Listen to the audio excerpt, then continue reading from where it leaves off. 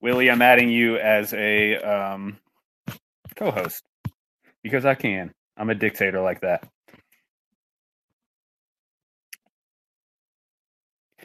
Stu's up in here. It's Fool and Friends happy hour. Come on, get in here. Post your drinks. Yeah, or boilers or whatever. no, that's JS posted. that's my well house. You had me stumped. I didn't know what to put on. That's the best. All right, looks like Willie and Jack should be co-hosts. JS, you in here? Can I hear anything? Is anybody talking? Willie. I was talking. Wait a second. Can you hear me?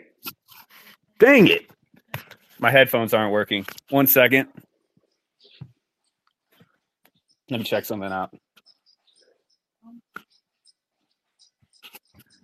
Technical difficulties already.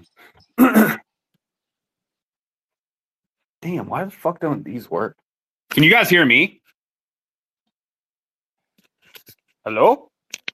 Ryan's up in here. I swear to God. Can you guys hear me? Willie gave me the thumbs up. Why don't my headphones work on this? I do not get it. Somebody talk to me. It's like a Scott Adams startup. What's up? It's like a Scott Adams startup. I know, right? He always has technical difficulties. It's like technical difficulties. My microphone. Let me check to see if that's working. You guys are fucking with me. Makes it right. What the hell? Why can't... I swear to God, like sometimes my headphones work, sometimes they don't. If I can find... Oh, this is so annoying. I'm not going to be able to do this if I don't have actual headphones working. Because I'm not talking into my earpiece. That'd be a disaster. 1 second. Seriously? They worked last time. What the hell?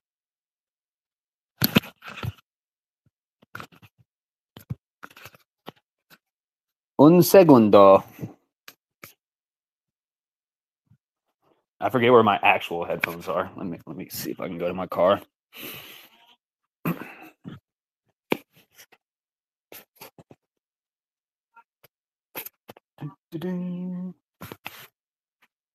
You guys can talk amongst yourselves while I do this if you want. I saw Ryan's a speaker, Willie's a speaker, Jack's a speaker. I'm basically not.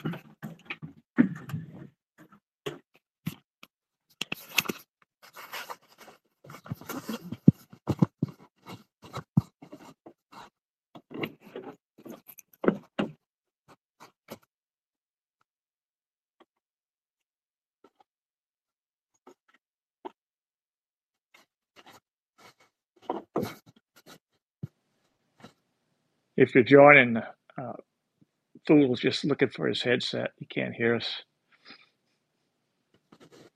So we got to give him some time to fumble around. I think I got it.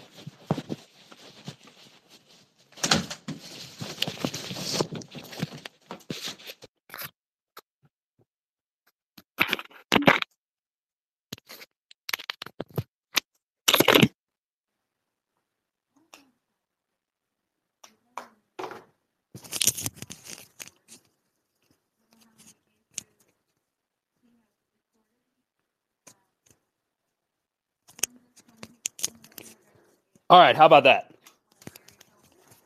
Somebody come in. I think that's testing.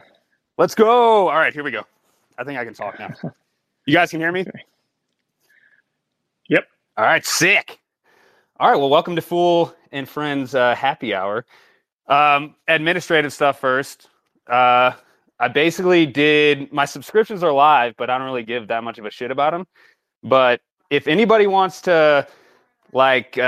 promote anything they're doing, whatever they're doing, threads, anything that doesn't have anything to do with Twitter, whatever. My subscriptions are there. They're only like $3 a month. If you want to subscribe, Every Friday there'll be a new subscription who I'll basically do whatever you want, because it's not about me, it's about you guys, because I honestly don't even want to do any work on this website. But if you guys want to promote something, you can subscribe and that'll do it. Like Jack, is your real name Jack?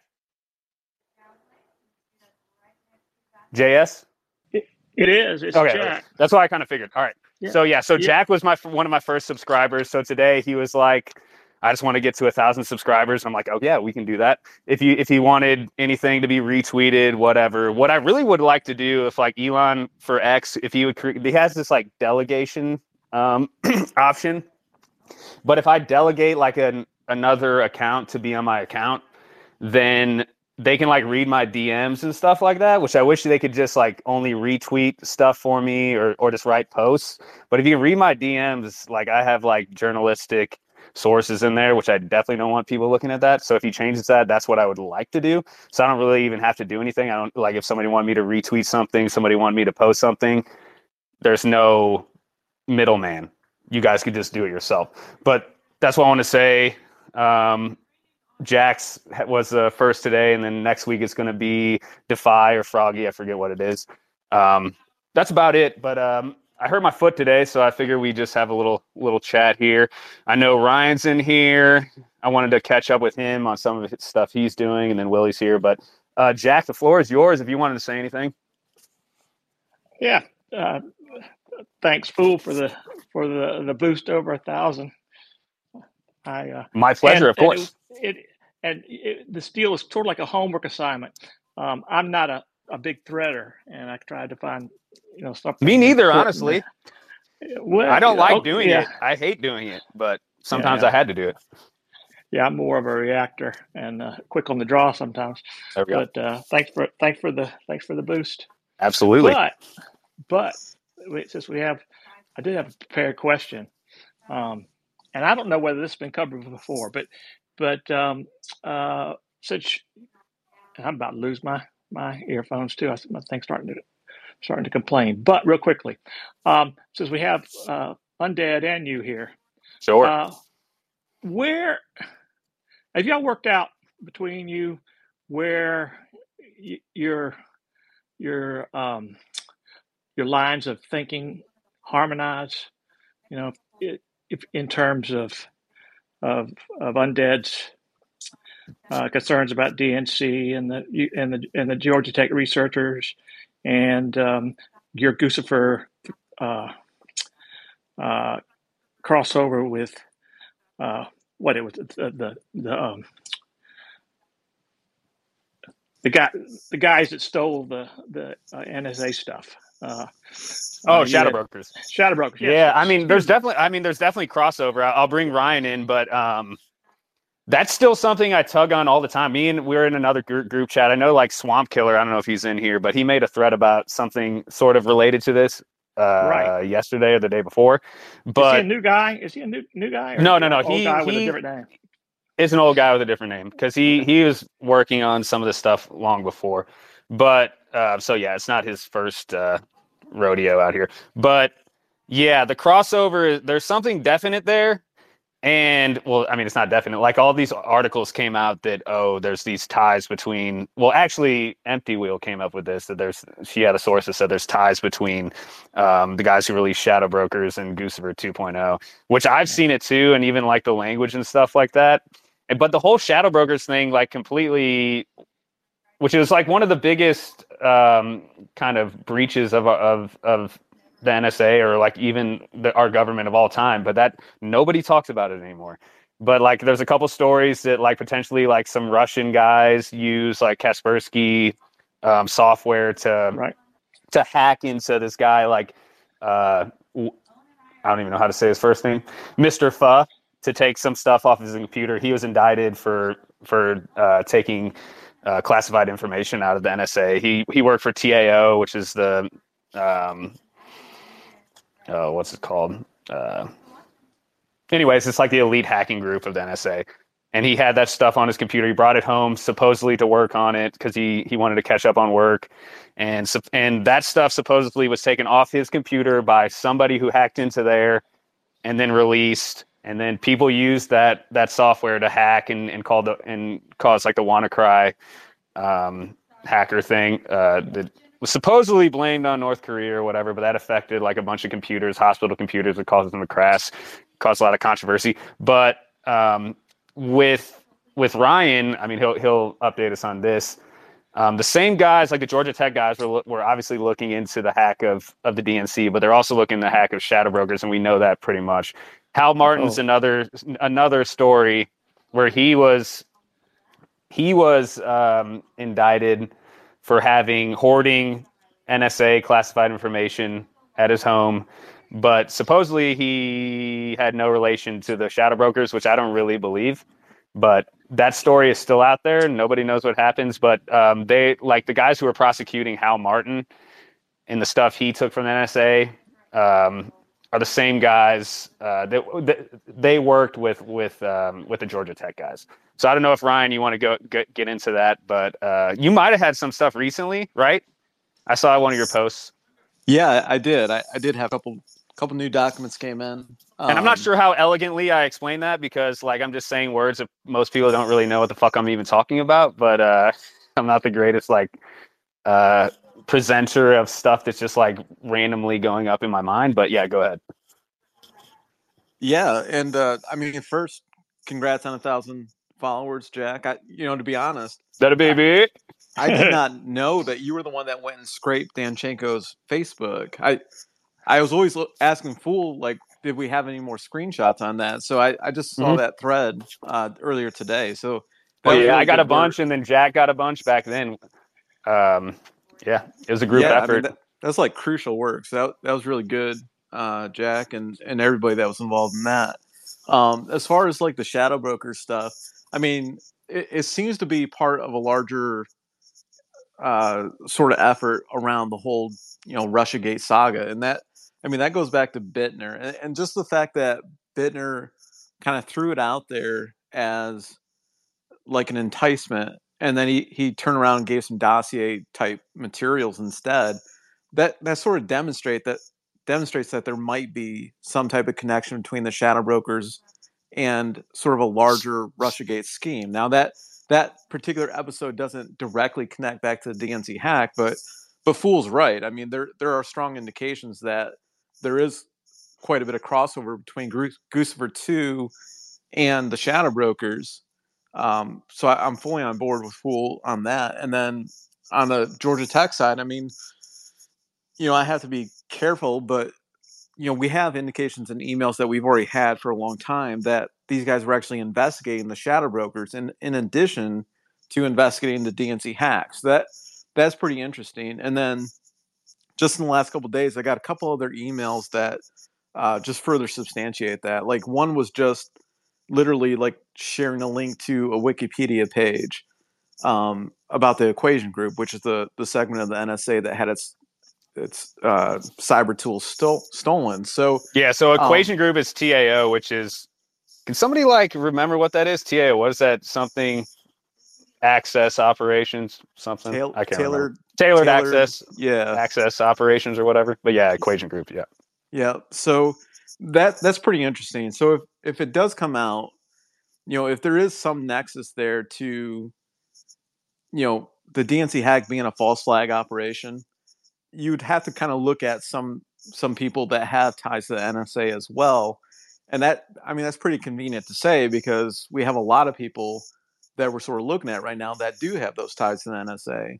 And that's not to implicate any specific person as being involved in either episode as part of like a criminal conspiracy or anything. But it's certainly trending that way. I don't know. We can talk more about some of that other stuff, but as far as your question, I think that pretty well covers it. I think Fool and I are on the same page. Yeah, like the hacktivists, like their behavior is very similar. I don't know, like if you know about Sergei Mikhailov, like basically the one of our assets in the FSB, who was working for like maybe was behind like APT-29, which isn't Fancy Bear. It's Cozy Bear. It's the FSB side of it. But right, and he kind of faded into a corner. Yeah. That was interesting. I've been thinking more because I mean, once Swamp Killer posted that again, that he was like an asset of Gregory Crabb, who's like one of the postal worker inspectors or whatever. I don't know. Like for me, I don't know if he like might have been involved in that hacking operation of pho or whatever. I don't know. I need to think about it more, but all that stuff lines up so spectacularly. Like I made like a thread about that a long time ago when Goosifer 2 just signed off. He was like January 12th or 13th or whatever it is, 2017. He was basically like, I'm done. I'm out of here. And then basically Shadow Brokers did the same thing, but Shadow Brokers came back. I don't know.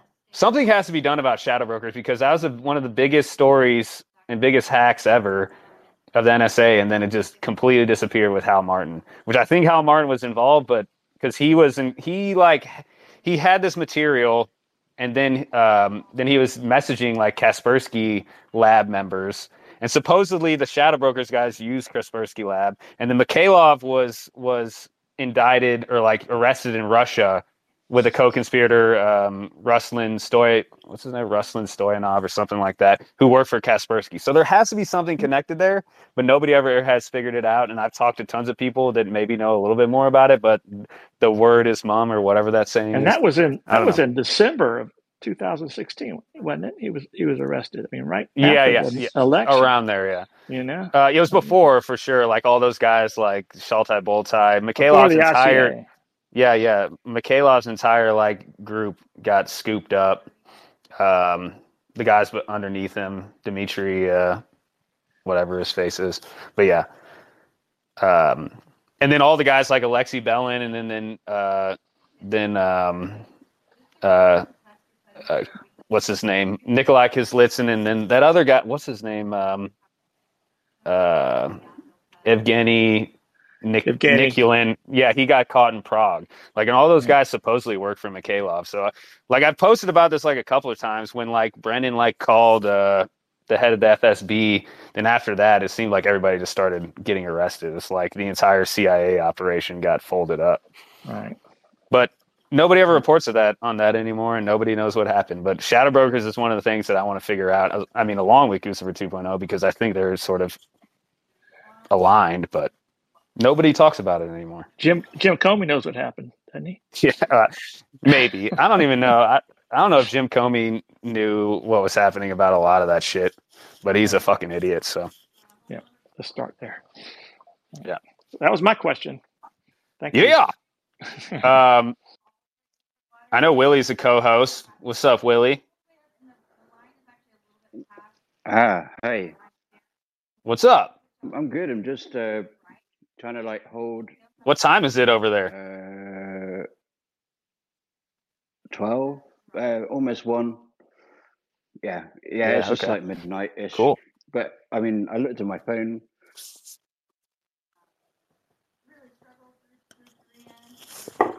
You just muted yourself. All right, Ryan. I brought you in here to describe what the hell you're up to, if you can go into any detail. Yeah, I mean, I don't think we've done like a Russiagate Spaces in like forever, so it's probably I haven't done one. I haven't been involved in one for like years, I feel like. So yeah, you can tell like I don't remember the names anymore, but I guess I've been doing other shit. But if somebody reminds me, I can pull it back up. Yeah, I mean, like high level, like I did the sort of the collab with Matt probably a couple months ago now, and basically I gotten another document from Georgia Tech or from Georgia somewhere, in that it basically went a little bit further, and we've had documents. I mean, even going back to working with Margot, it was pretty clear that they did something with the DNC hack. We just didn't have clarity on exactly when it started. But now, basically, with the document that I saw, and then Senator Grassley released a letter, and it was sort of hidden because he built on he was building on the work of Paul, I think, actually, sort of one of the emerging sleuths, and he had come up with some documents about Antonakakis doing work on the RNC and the DNC networks and sort of state elections and stuff. And then like hidden in this like letter that Senator Grassley released, like within this paragraph, they linked to a previous letter that DARPA had provided in September of 2022. And for some reason, it never got released until just as, 6-7 months ago. And in that letter, DARPA admitted that Manos Antonakakis and David Dagan had drafted an attribution analysis on the DNC hack in August of 2016, like a day before the CrowdStrike's first report was dated, and like weeks before the CrowdStrike reports even went to the FBI. So, it was clear that they were working on a DNC hack. And then in the letter I got from Georgia, it said that they had provided work on the DNC hack to the Special Counsel Mueller and the Department of Justice, and they sent those files via DARPA. So it's like weird because DARPA had like originally to Dunleavy when he reached out, DARPA had denied like working on the DNC hack with these guys or whatever. So basically, like I have a few different FOIA lawsuits that are out there. One's coming up for summary judgment here in a few weeks, and basically I'll be able to prove that documents exist, so they can't invoke Glomar, and then we'll be able to actually fight about the documents themselves. So I'm working on attribution documents. The 302s from Danchenko are going to be in that, and then just recently in a FOIA case against the National Archives, they actually noticed the President Obama under the PRA on 2 of the requests in December, which means those are going to be published in March. And then a bunch of other requests to Obama are actually getting noticed in February. So they're going to be available in May because there's a 90-day period where President Obama has to object to their release under the Presidential Records Act. And then if he does object, then the privilege actually goes to President Obama or President Biden to invoke executive privilege over him. But we'll see, because the indications they actually gave me are that there's thousands of documents concerning the cyber researchers that actually went to the White House, and in particular Susan Rice. Apparently, on just reading the documents, there's a lot of documents that went to and from Susan Rice concerning the cyber researchers specifically. So Rodney Joffe, Tejas Patel, Angelos Karamitis, who I included as intermediaries at DARPA. Yeah, so there's I think it's Tejas in Indian, but yeah, I like the Spanish nice pronunciation. There's like 1,100 files and like a couple hundred classified files going to Susan Rice, which is just really interesting. Obviously, you get that puts you inside the White House. So then I got I got motivated, I guess, and in early December I flew to Washington D.C. Like I left at like my flight took off at 5 a.m. and I spent the entire day there, and I took a red eye back. And basically, I filed this application pursuant to Local Rules 57.6, 6.1, and Federal Rule 6E. Basically, there's some exceptions that allow the release of grand jury material. And I basically filed an application. It is sealed, so I can't give you specifics on it. But basically, I would say very generally follows a lot of the materials that I've found, and there might be a couple new points in there that I haven't been able to talk about publicly, but very generally, a lot of it's been what I've. So describe which case you're trying to intervene in on the grand jury. Well, I'm not necessarily intervening in a case. I'm sort of piggybacking off the Netiko show case, whatever. I can't pronounce his Russian name, but basically, it's the big case that Mueller filed against the 12 Russians that allegedly hacked the DNC, and basically, so that because there's no judge assigned to that got routed to the chief judge of the District Court of DC, which is Judge Boasberg.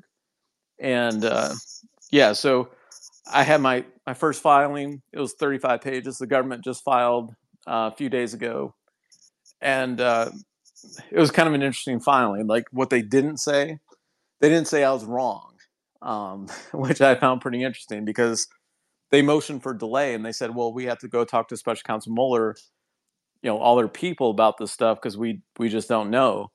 And then they came back and they didn't even discuss the substance at all. So that was pretty interesting. And they kept it to be like a legal filing where they're saying, well, no, he doesn't really get to have access to this stuff. But I'm actually pretty hopeful because the cases they cited didn't hold what they're trying to say that they did, in my opinion. So Monday I filed a response to that, and it's with Judge Boasberg now, and we'll see. There might be a potential that he might do something with it. He might grant the release. He might have follow-up actions. I just don't know. So those are sort of the developments over the last couple months. Sweet. So, like, basically for you guys, like, if you remember in Mueller, he indicted the IRA, which is like the Internet Research Agency, which were a bunch of the guys who did the memes or whatever, who was run by the late great Prigozhin, supposedly, whatever, Putin's butcher. But if you guys remember correctly, they actually fought that case, and then Mueller ended up dropping it because their evidence relied on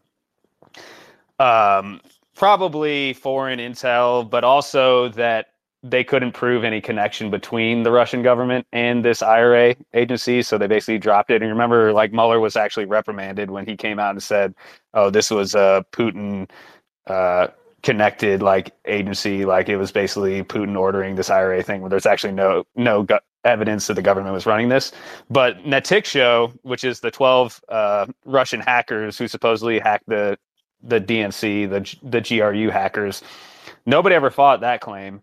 So Ryan's trying to get the grand jury information that actually went into that indictment, because that indictment's kind of sparse. We don't have much of the evidence that underlies that indictment, which our hypothesis, whoever, is that a lot of the attribution work could have came from the Georgia Tech dudes, which there's evidence for that, obviously. So we're trying to get that grand jury, or I'm not. Ryan's trying to get that grand jury information. Is that correct? Basically the idea? Yeah, that's the idea. A lot of arguments around that, but yeah, I mean, I have source documents, and I'm basically just calling bullshit.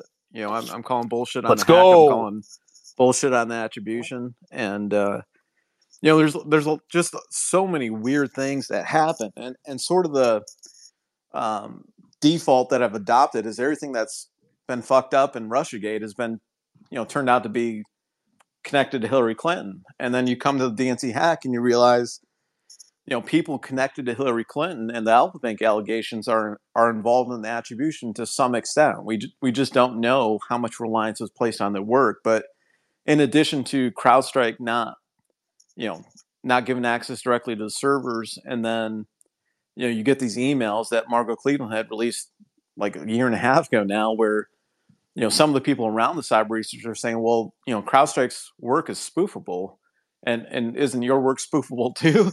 And there's sort of this hypersensitivity around not criticizing CrowdStrike's work, which was just really interesting. So there's a lot of red flags. Yeah, there's documents where obviously Manos was kind of poo-pooing all over CrowdStrike's work. Yep. But then in other documents, they're like, oh, we don't want to go too hard on them because they did the DNC attribution, blah, blah, blah, the early one. Yeah. But also, before I forget, when you mentioned Tejas, like, you also have some documents that are very interesting about him. Yeah. Which I don't know if you've released yet. I haven't released. Talked about.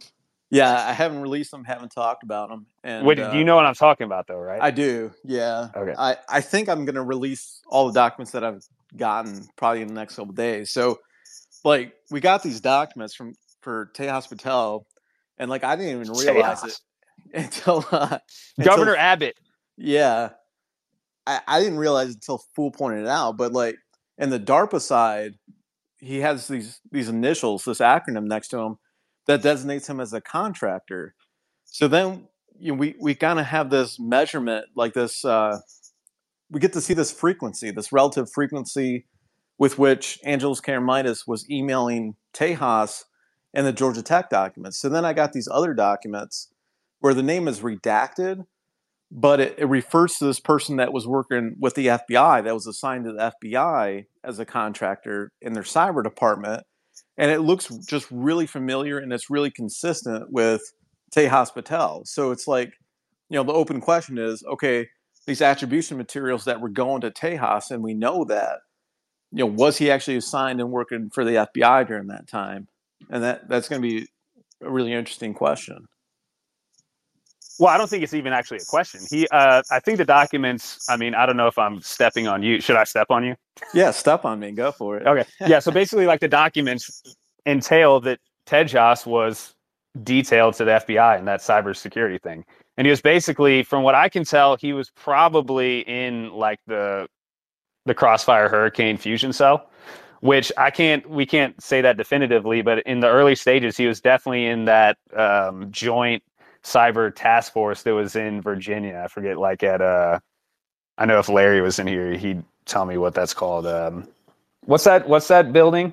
But anyway, it's like a bunch of like CIA, DHS, NSA. They're all in this little task force in the same building, but FBI was kind of running it, and Tejas was, I think, detailed there, which he's the direct like contact between the Georgia Tech guys, and he's the guy who when they had their attribution reports, Dagon and Sanakakis, they are the one he was selling. They were sending that to Tejas, which we didn't realize that he was actually detailed to the FBI. Yep. Until you got those documents, which is very interesting. The other connection is the Mission Ridge, and I think that's what you're referring to. Yeah, Mission Ridge. That's what. So what I just got a document the other day, and I don't think I realized this, but the Mission Ridge facility is actually the home of the NCI JTF task force. 100%. Yep. So yeah, when we had those old text messages from Peter Strzok saying he had to go down to Mission Ridge. Yeah, Nick Whale did like a thread on this a long time ago about Mission Ridge, and we didn't know what it meant, but go ahead. Yeah, so then I got these memorandums of understanding between DARPA and the NCI JTF and the FBI for that matter. But DARPA actually has formalized arrangements to go help the FBI with different criminal investigations. So when the cyber researchers in these emails are saying, hey, I was tasked by the Department of Justice and we were sending these materials via DARPA, it's like, no, like they really were. They have these formalized arrangements. So it's almost like DARPA probably didn't actually know because he was probably detailed to the FBI, so they were just going straight to him and to the FBI and DOJ. Like DARPA might not have even known about it. And the at least the attribution materials from August 7th, they went to the personal email accounts. They didn't even go to the DARPA email accounts. So I have another update on that. So I also filed suit for that August 7th attribution report, and they're going to deliver it by the end of April. So I'll have that. Awesome. I don't know, how many redactions will be in that, but we'll have probably the entire thing. Yeah, probably. Yeah, that's dope. But I really liked where did you get that release from? Because when that kind of unfolded, that he was like basically they're detailing the FBI, that was very interesting to me. Yeah, that came out of the Department of Defense. That's right. Yeah, that's right. Because it seems to me like he was probably in the fusion cell, but I mean that's just a hypothesis. But it seems like those early guys that were, what's that place called? The NIJT, whatever, NCI LGBTQIA plus. I think that's right. Yeah, QIP. Yeah, that's where Tejas was in. Yeah, that was very interesting because they didn't even need to go to DARPA or anything or whatever. They could just send it straight to him, and Crossfire Hurricane might have already had it. Yeah, and today Tejas is actually with the DARPA. He's in Karamitis' old role, but at the time he was just a contractor. So it's nothing against him or any of those other guys, but he was there, and these guys were involved with a lot of things. But it's very coincidental. It's very coincidental. Yeah, I mean, you start just realizing like these same people are involved in all these different, things, and it's like half the things have been haven't panned out at all. Like they don't even seem credible in the data. I mean, you got FBI agents saying the person that put this stuff together is like 5150-ish, and it's like, okay, if somebody like that is who the government's relying on for official attribution for the DNC hack, we need to see those documents, right? Like their case has got to be bullshit if that's who they're relying on. Like you can't even bring a case if you have to put that witness up there and the defense gets to pull in all the Alpha Bank shit against the witness because that's who you relied on. Like it's just messed up, because then you also have, from the Sussman trial where the FBI people were like, yeah, we wanted to go interview David Dagan because that's who all the confidential human sources were telling them had authored the Alpha Bank allegations. And the seventh floor, the leadership of the FBI said, no, don't go interview David Dagan. And now we know that they already had attribution analysis from David Dagan. So it's like, did the seventh floor leadership of the FBI know that when they said, no, don't go interview him? And were they working and actively trying to thwart basically damaging information that would hurt the official attribution? Because if you had to go interview David Dagan on Alpha Bank, then all of a sudden there's a record of that, right? And you would have to turn that over one day and basically have to explain what you're doing. Oh, 100%. And I mean, they're kind of using Tejas as a middleman. Again, like I'm not saying like Georgia Tech did anything wrong. I mean, when I look at the NetSix like indictment, I just want to know more about like the Arizona server where they were using. What we know whose data they were using. Which like if all the data like Georgia Tech can get is what's supplied to them, like what are they going to do with it? But like we know whose data they were using. See, and it's really interesting because I've had some pretty prominent cyber people tell me that, if they're using Newstar's data and not data directly from the DNC, that data might not really tell you all that much. It might give you a few indicators, but those are not like, you can't take those to the bank. Like they tell me things can look really suspicious, but you need like better data to actually make like formal attribution. Well, especially if we already have the person that we were getting the data from was potentially spoofing the data before. Yeah, that's like your sort of your hypothesis, right? That like the Alpha Bank data was potentially spoofed, which we still don't even know what else could have happened. Yeah, it's just surreal and just weird that like nobody's looking into this. I really thought like after Matt and I published that article, I would have thought like there'd be follow-ups. Like I would have thought that would have made it to Fox News or something like that. And the fact that these people connected to Hillary Clinton Alpha Bank allegations are in any way tied to the DNC hack attribution, that they just submitted reports, I think that's really newsworthy. And I am surprised at the lack of attention on that, but we'll see. Yeah, it's all locked in a box. And recently, like people were getting into the. Oh, sorry, I'm watching disc golf. I just lost my train of thought. Like the ICA report that what was the story that came out recently about the ICA report that Cash and Nunes came out with? I just invited Ship to come on here. I don't know if he has anything new. He's a legend, by the way. Wasn't there a story recently about like the ICA report about or Nunes and Cash's ICA report? Did they wanted it? There was hid in the CIA in a vault and another vault, and because they obviously thought the original ICA report was very political and whatnot. Which I mean, it could be political on their side, but Cash has been talking about that for a couple of years now. Like Aaron Mate had a couple of really good interviews with Cash, where Cash can't tell us what's in it, but like he's dropping some really strong hints in there. He said like there's stuff in their report on the construction of the ICA that just can't be explained away. So it's a real shame like the Republican Congress hasn't even went and gotten that. Yeah, which is weird, and they haven't even released the Atkinson interview, which I don't understand that, but whatever.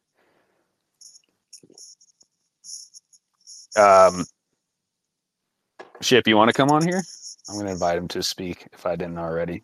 We knew Ship before he was famous. He was always up there. He's a little bit more famous now. He's a lot more famous now. He just needs to stop pissing on the spaces.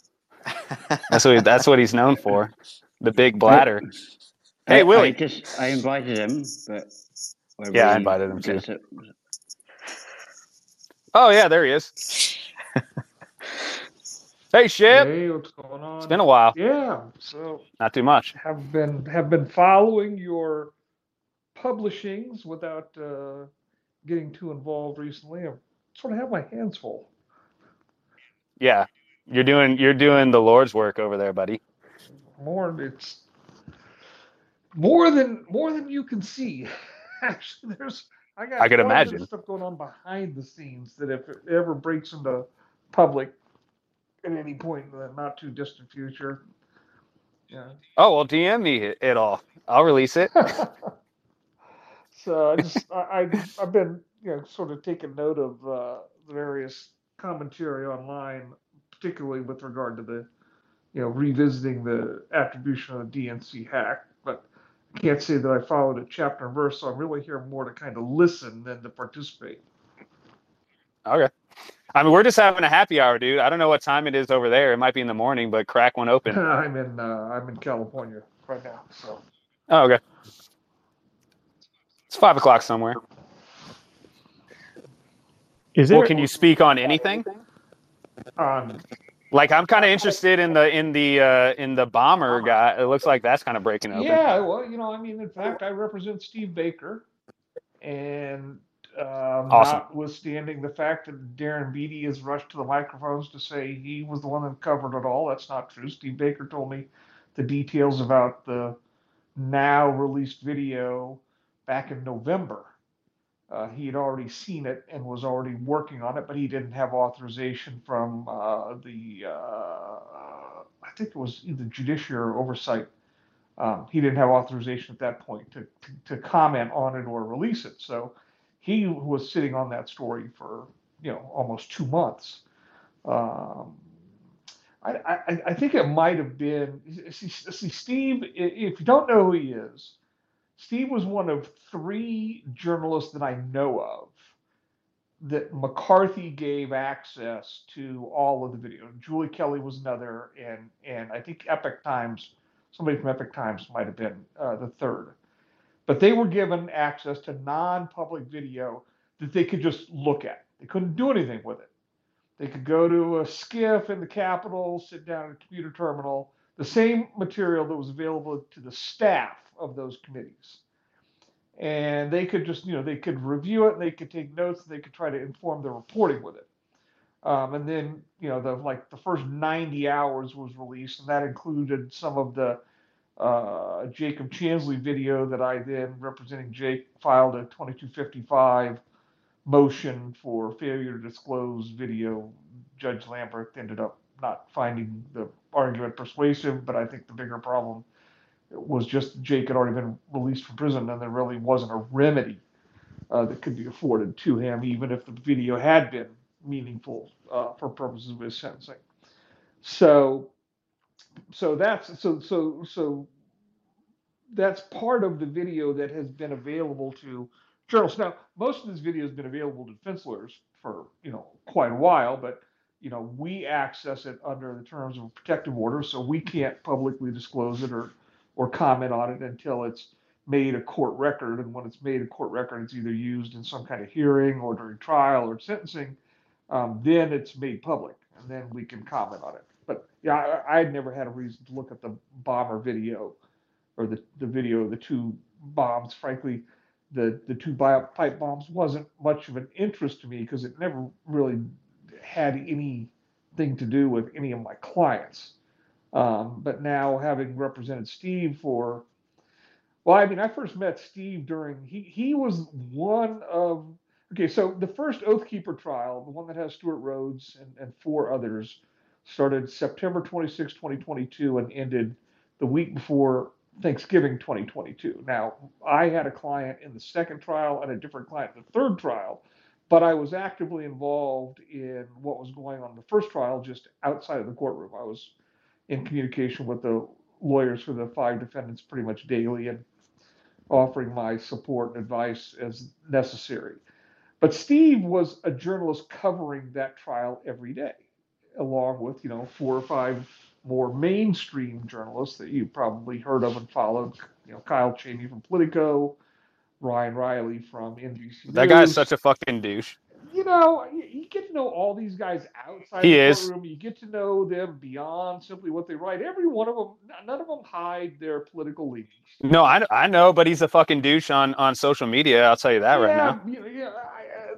Yeah, you're right. I know you have to be impartial, but I'm not. It's not a matter of being impartial. It's just like I've had occasions to talk to all of them off of social media, standing in the hallways, in the cafeteria, having a cup of coffee.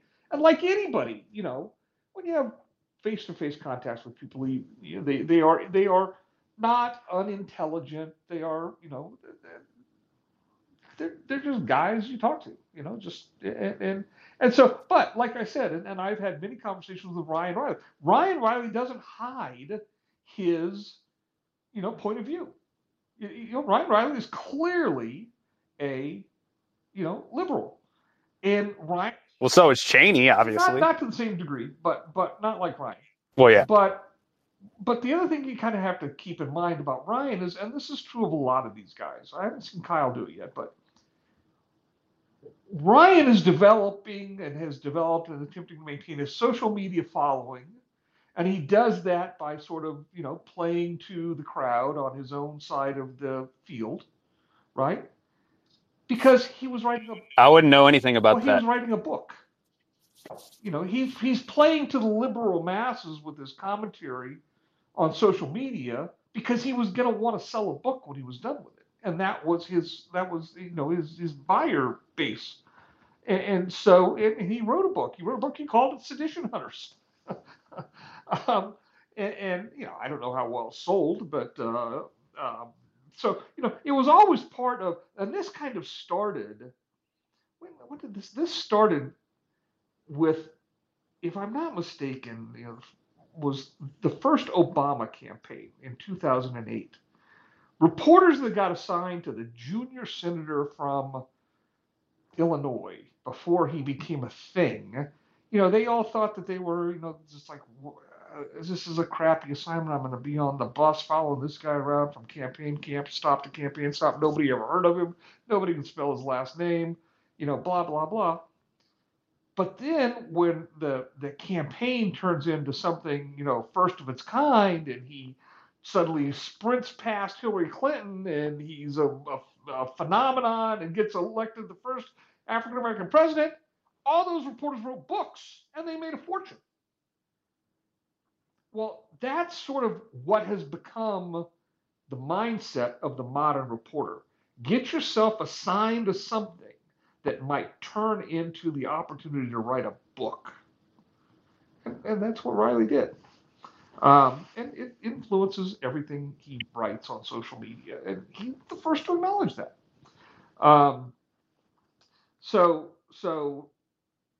But Steve Baker, was a freelance journalist. He would kind of sell his content to various outlets. He had a bunch of video. He licensed video that he took on January 6th. He was on the grounds on January 6th. He licensed video that he took to HBO. It's in their documentary. He licensed the New York Times. He licensed it to 10 or 12 different media outlets. They all made use of his stuff.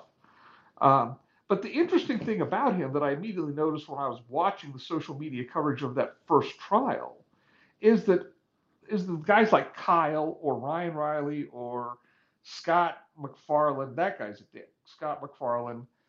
Jordan Fisher, who's the local guy, works for WUSA in DC. He's a younger guy, and he works for a local news station, but he was there pretty much every day.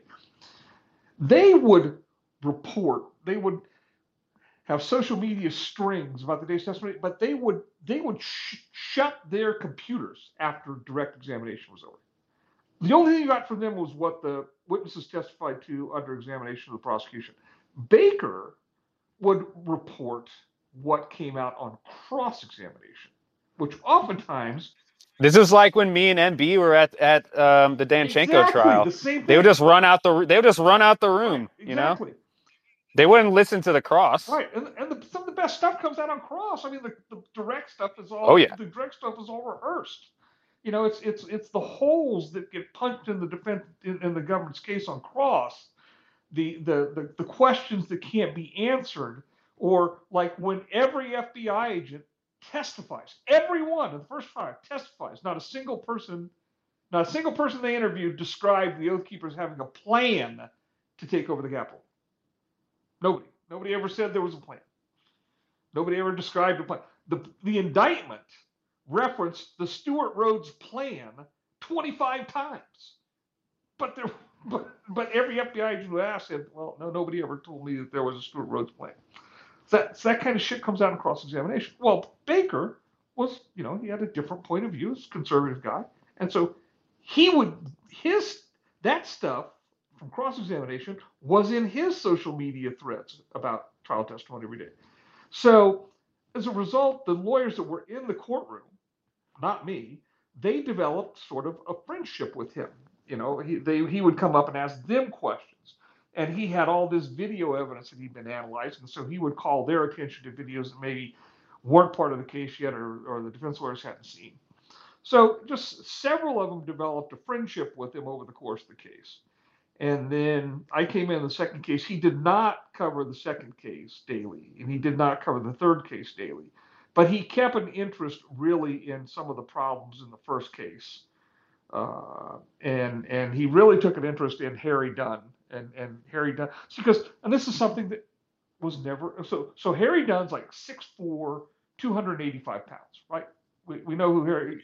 Yeah, he's a big dude. Okay, Harry Dunn's in the Capitol. He's a great big offensive lineman-sized dude. He's carrying an automatic M4.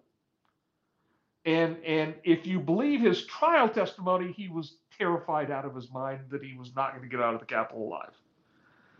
Okay, Harry Dunn told 4 different versions of the story. Harry Dunn's interviews and his report immediately in the aftermath do not resemble hardly at all his trial testimony.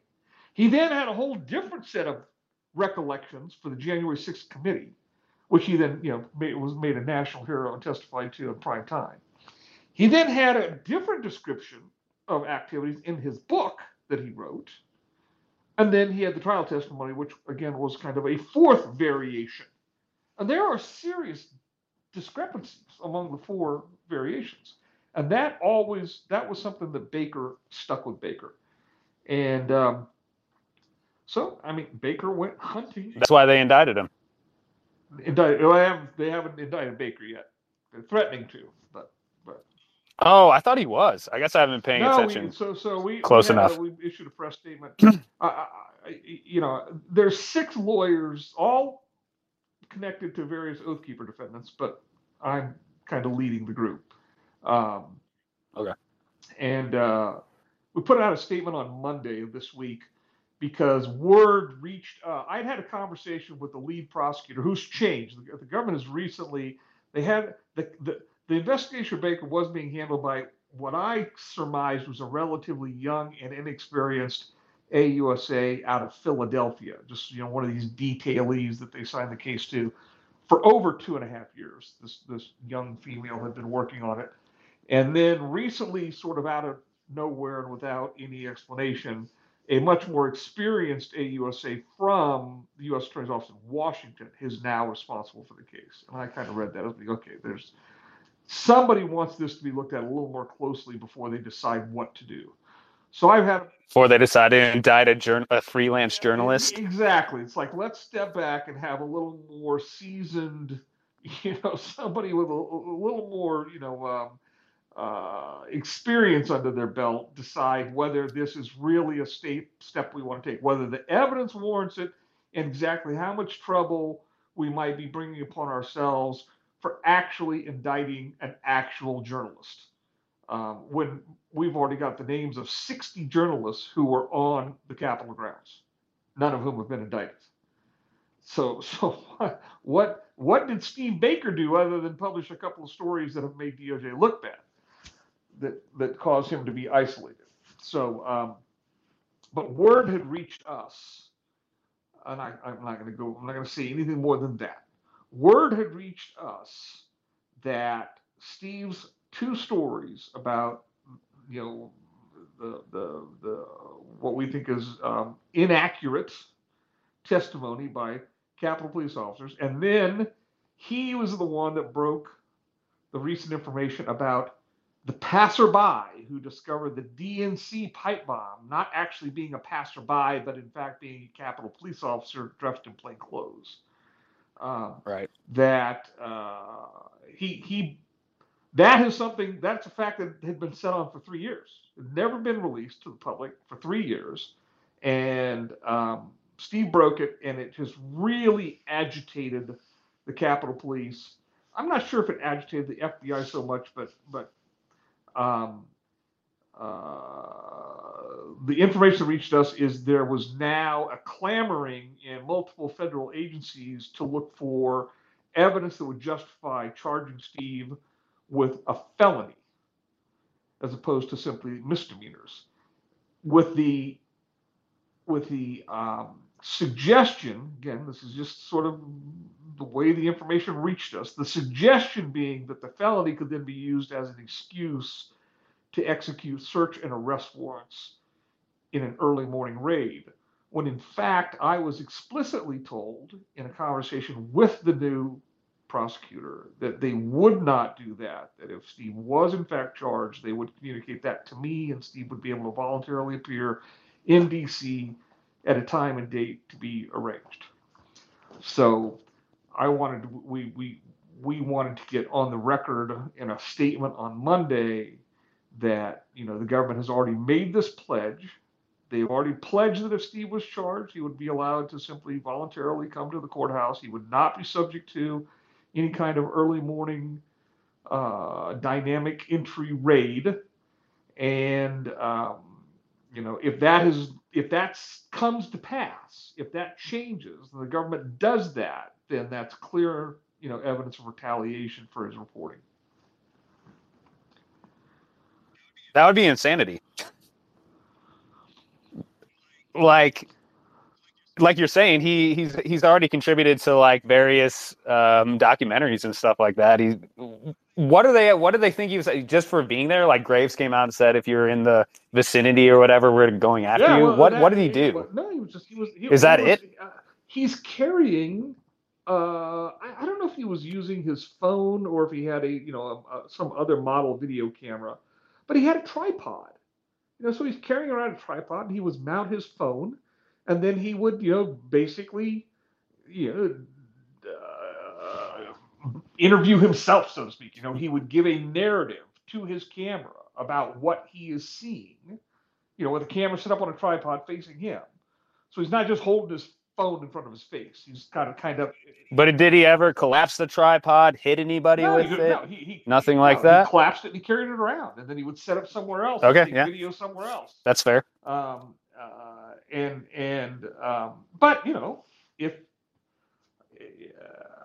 you know, based on other things I've seen, some idiot prosecutor, and I'm not saying that at all about the guy that has the case currently.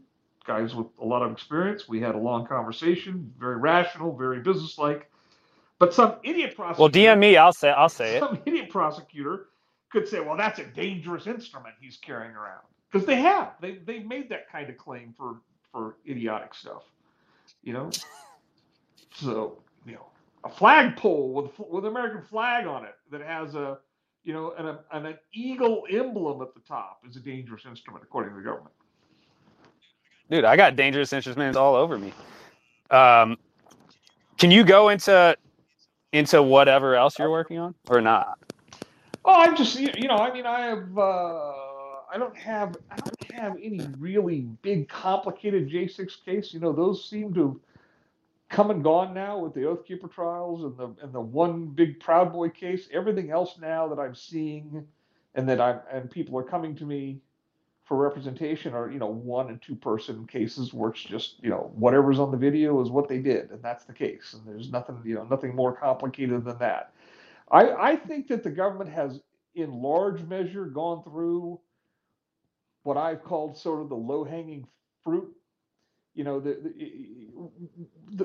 2 primary sources of video evidence the government has, and they need the video evidence in effect to identify people. But the 2 main sources of video evidence are the CCTV video and then the body-worn camera. And the body-worn camera is only worn by the Metropolitan Police Department. The U.S. Capitol Police do not wear body-worn cameras. So whenever we're dealing with a body-worn camera video, it's from a Metropolitan Police officer.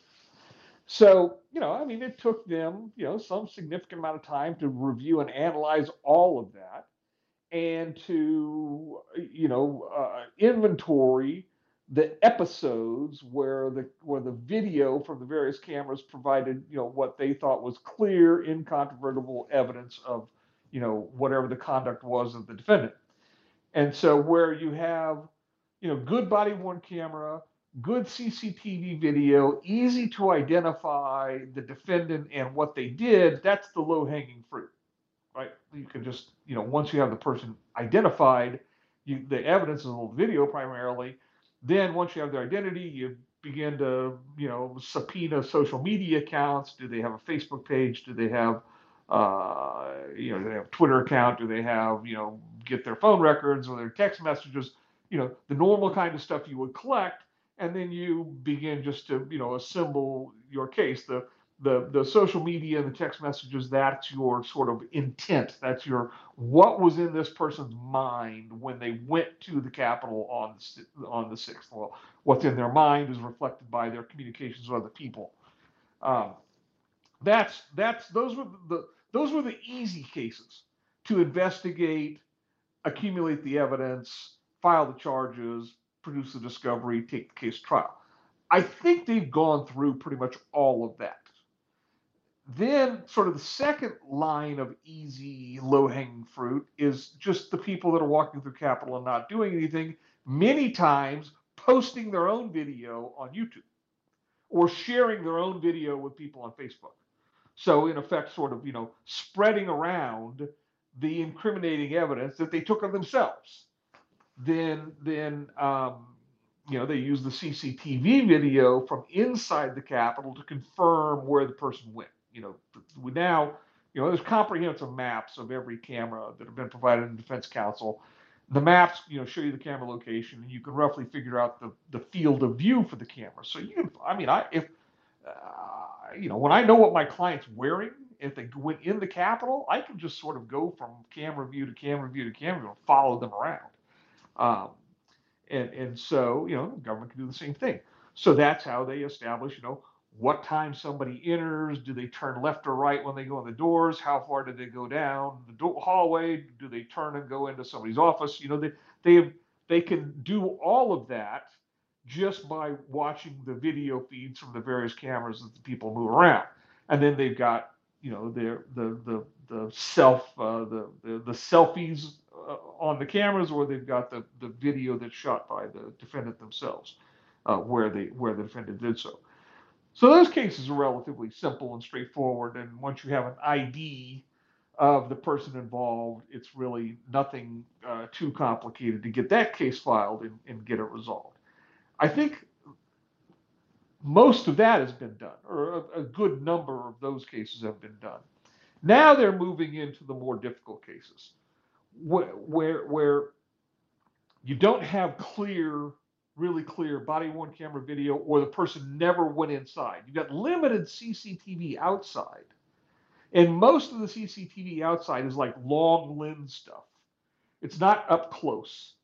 You see some of these, wide angle, long lens videos that are from atop the Capitol dome. We can't really identify anybody with those. So there's not a lot of, there are some exterior CCTV cameras that are close enough, and the video can be manipulated in such a way that you can get an ID, but not to the same degree as inside.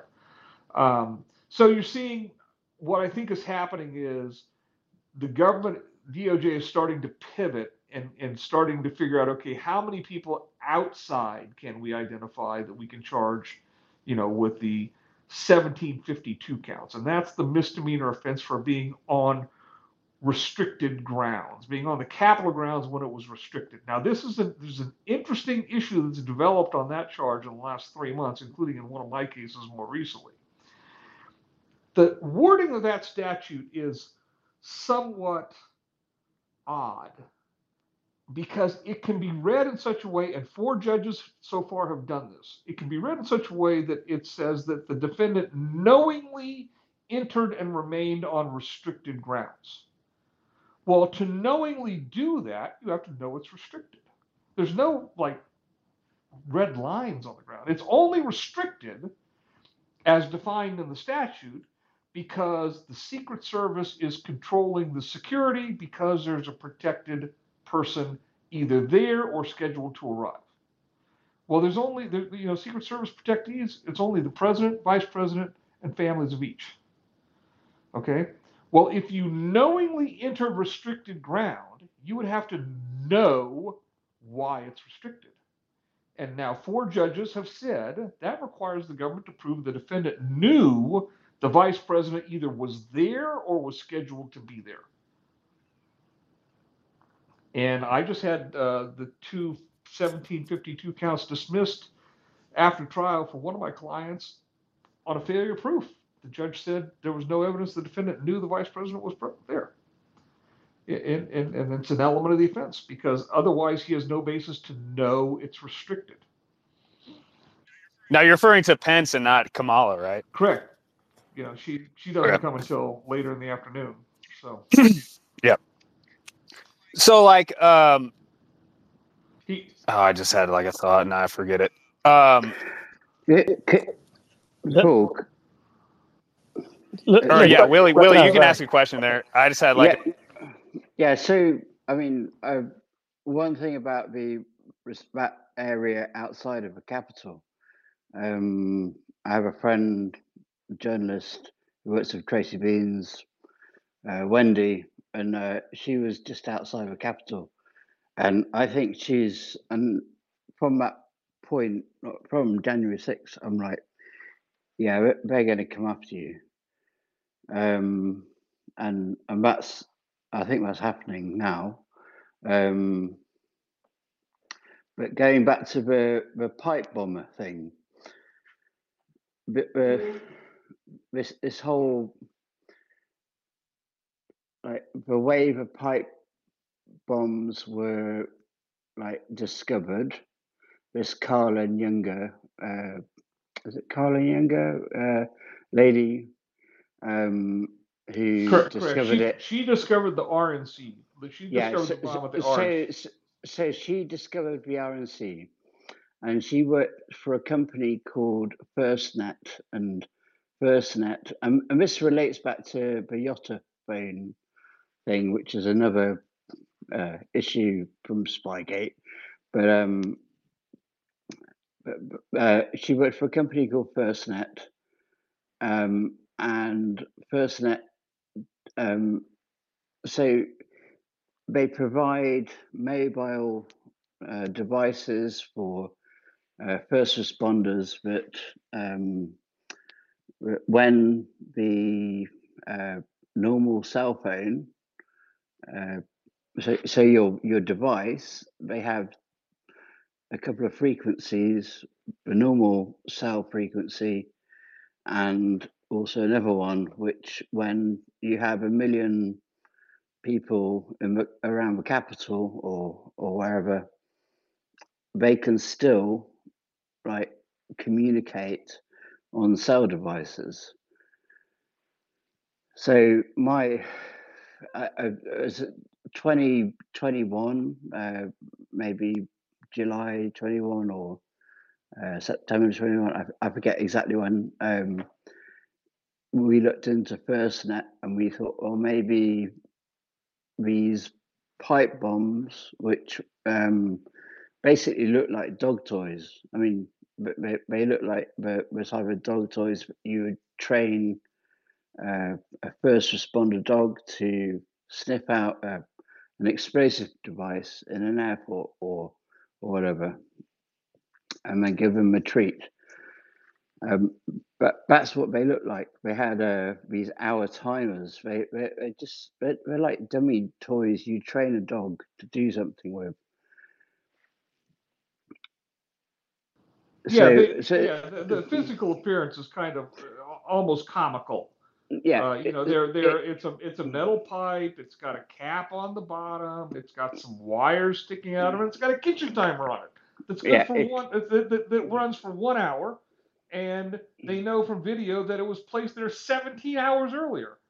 yeah. So, how does that work? So the linking of that with this, like if you wanted and you work for FirstNet and your raison d'etre is to sell a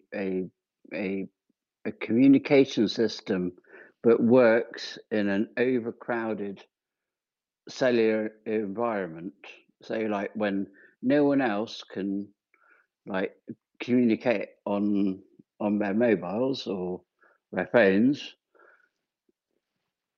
but and you want to show off your product FirstNet, well, why wouldn't you have a couple of like dummy dog pipe bombs laid outside the DNC and BRNC? And you go, oh, there's one here. When nobody between where Trump was speaking and the Capitol, like, can actually speak to anybody because the network's overloaded. This Carlin Younger, she's like, well, the responders, the first responder network, the FirstNet network works. So I'm wondering whether, well, I wondered 3 years ago, 2.5 years ago, whether they were demonstrating that this first responder network actually works when the rest of the cell network is blocked off just from people being there, that they can still like use it. Yeah, I mean, I could see where that would be one plausible, scenario that might have been looked into back when this first happened. But I think the events since then are pointing in a different direction. I think it's long been I've never really spent too much time talking with other defense counsel about their suspicions about this, but I've heard a lot of them talk about the idea that this was meant to bring personnel from the U.S. Capitol Police away from the building down to these two locations. A lot of people don't know this, and I didn't know this until it was explained to me. But even though these are private headquarters of the DNC and the RNC, they're private offices, for whatever reason, it might simply be because members of Congress are in and out of there so often. The congressional leadership has extended law enforcement protection from the Capitol Police over both of those buildings. So even though they're not strictly on the Capitol grounds, the U.S. Capitol Police Force, because they're members of the Congress there so often, the U.S. Capitol Police Force has jurisdiction over law enforcement at those two locations. So when the pipe bombs were placed there, it was a given that the call to the police would be to the Capitol Police, and it would draw resources from the Capitol Police to those locations to investigate. And presumably, you would expect that one of the things the Capitol Police would do would be to cordon off a substantial physical area and use manpower resources to do so. Sorry, can I just like ask you again, or get you to repeat that? But the Capitol Police like encompassed the DNC, and the RNC. Correct. Those At two that locations, point. as it's been explained to me, But even why? though those are not government facilities, But they are why? the headquarters of two political parties because members of Congress are in them so often. So was this a specific thing on January 6th, or was it? No, I think it's all the time. It's all the time. All the time.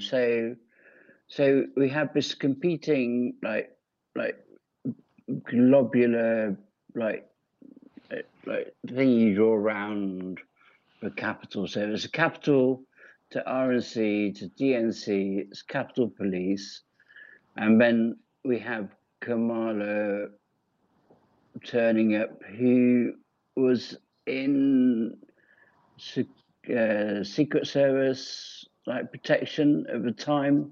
She had a Secret Service detail with her, yes. Yeah, so and then she turned up to the DNC headquarters, and their dogs I'm laughing because I have like a couple of spaniels running around, and I tell you what, if I train them to explosive rather than pheasant, they would not have missed that.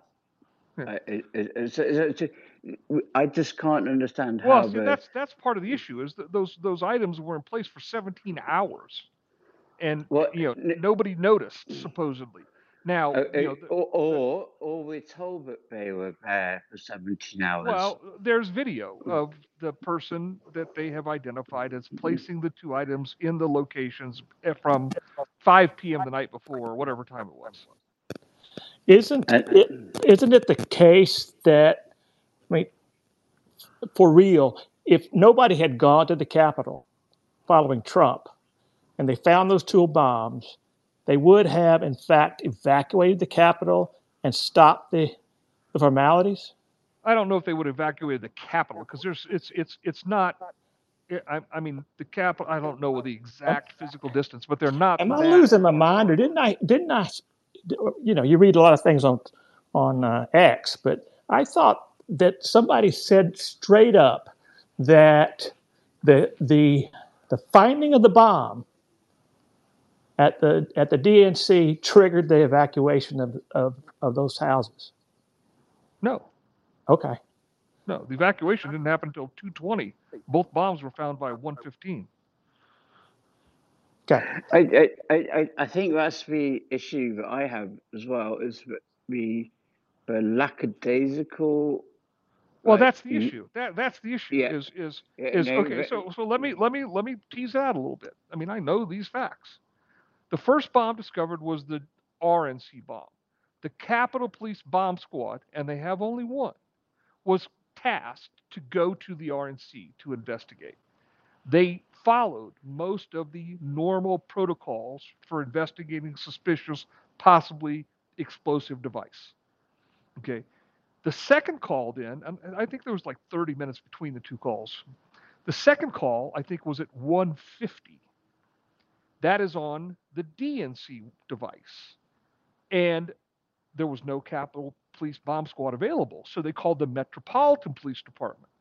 But that took a while for them to get dispatched because by then, substantial numbers of the Metropolitan Police Department were being dispatched to the Capitol. They started getting dispatched to the Capitol at 12:30. So there was a manpower problem. What's curious is that nobody called ATF. Nobody called the FBI. So you have sort of this ad hoc collection of law enforcement at the DNC, and nobody seems to be too concerned. As we now see on the video, they let a group of children walk within 20 feet of where the bomb is supposedly laying there. Like nobody really thought it was a bomb. That's sort of right. So, Ship, are you trying to get like the calls of like Secret Service, whoever might have reported this bomb? Well, remember, Secret Service has said all of their or anybody. Well, all of the Secret Service communications from that day have been lost. Oh yeah, you're right. Hey, also a assistant director of the Washington field office testified before Congress that this quote unquote bomb was viable, which I guess viable could mean a lot of things. Like if you filled it with explosives, it would become viable, right?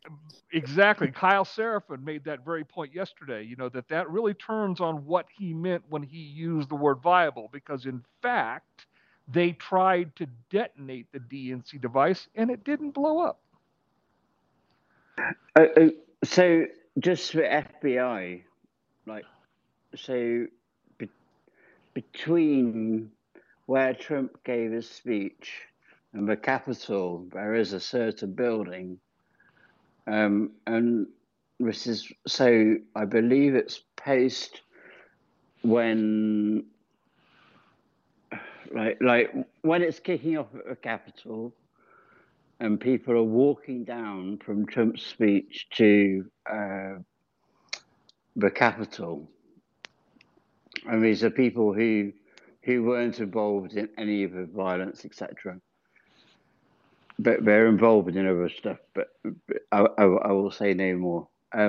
But when they walked past the FBI headquarters, they noticed that the FBI and or whoever's in the FBI headquarters, up to the 7th floor, were laughing at them. Well, yeah, I mean, the FBI headquarters is a mile away. It's not close to this location. Oh, no. Okay, the DOD then. But whichever one's on that route from, it might be DOJ then. I mean, they're across the street from each other.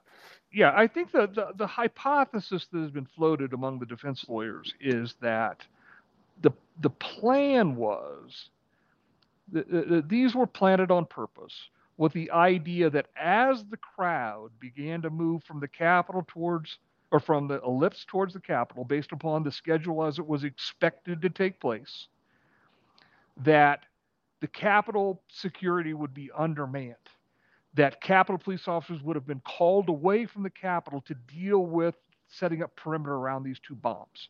And then when the protests at the Capitol got unruly and out of hand, that would be the excuse for why the Capitol Police, 2,000 people strong, could not maintain security at the Capitol without making them look like a bunch of idiots. Without the Capitol Police looking ineffective and, amateurish, which is what they turned out to look like, that they would say, well, our excuse is we had to send, 300 officers down to these two bomb sites to secure those facilities, and then we didn't have enough people left at the Capitol, and then, that's why things got out of hand. The problem is things got out of hand before that ever happened. By the time the bombs were discovered and reported, things were already out of hand at the Capitol, and they didn't have anybody to send. I understand that. I think you're definitely right, but I think they're basically training devices, and I think they're mock-ups. Well, yeah, they're not like bombs, obviously. They were mock-ups. They were made to look like bombs. They're made to look like bombs because they had like a 1-hour timer, and we're supposed to believe that they were left the night before. And I'm so sorry, but I'm going to have to say this, but a good friend of mine, he did the whole thing, and like did the height, etc. And then he did the height of Kamala Harris and the gait of Kamala Harris. And basically we came up with the idea that Kamala Harris was the pipe bomber. Get the fuck out of here. That didn't happen. She's not smart enough to work a pipe bomb. Come on. Even a fake one. She can only work a pipe. No, exactly. But pipe is peep in French, and peep is blowjob in French. So she can work a peep. It's like she can make something explode. We get it. We get the joke. She can make some pipe explode, but not others. No. Can I present another theory? Yeah. Because that seems that it would be a very dangerous thing to do based on the idea that there's going to be a giant crowd trying to get in the Capitol, even for people that are, potentially pretty crazy people. I think it makes more sense that someone might have planted those fake bombs because the crowd didn't become unruly. In the case that the crowd that approached the Capitol behaved like every other crowd in American history and shouted a bit, showed their signs, went home, didn't create this giant disturbance that the Democrats maybe hoped to make the Trump people look crazy. And this would have been, oh my goodness, a Trump crowd was around the Capitol and then someone planted bombs. That would have been the storyline if you didn't have the storming of the Capitol storyline that actually happened. That's Bongino's theory. Well, I understand, but I mean, they have a Capitol police officer finding it before any of that happened. At 1:50, when nobody had breached the building at 1:50. The crowd was, unruly outside the building. I think what was unanticipated was the size of the crowd. And I don't think anybody on either side of the aisle imagined that the crowd would actually break windows and doors and go inside. I think nobody thought it would actually go to that extreme. They just wanted the spectacle of a large protest with Trump signs being, a black eye on democracy. The idea that they would break out windows and take over the building for 2 hours, I think nobody imagined that. Well, nobody imagined that they would be fired upon either.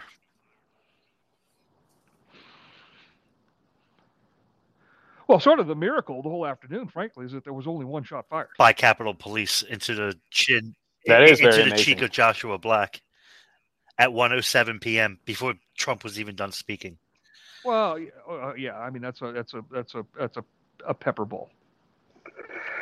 But we could go on but to there were Capitol Police all over and MPD all over with automatic weapons, long guns.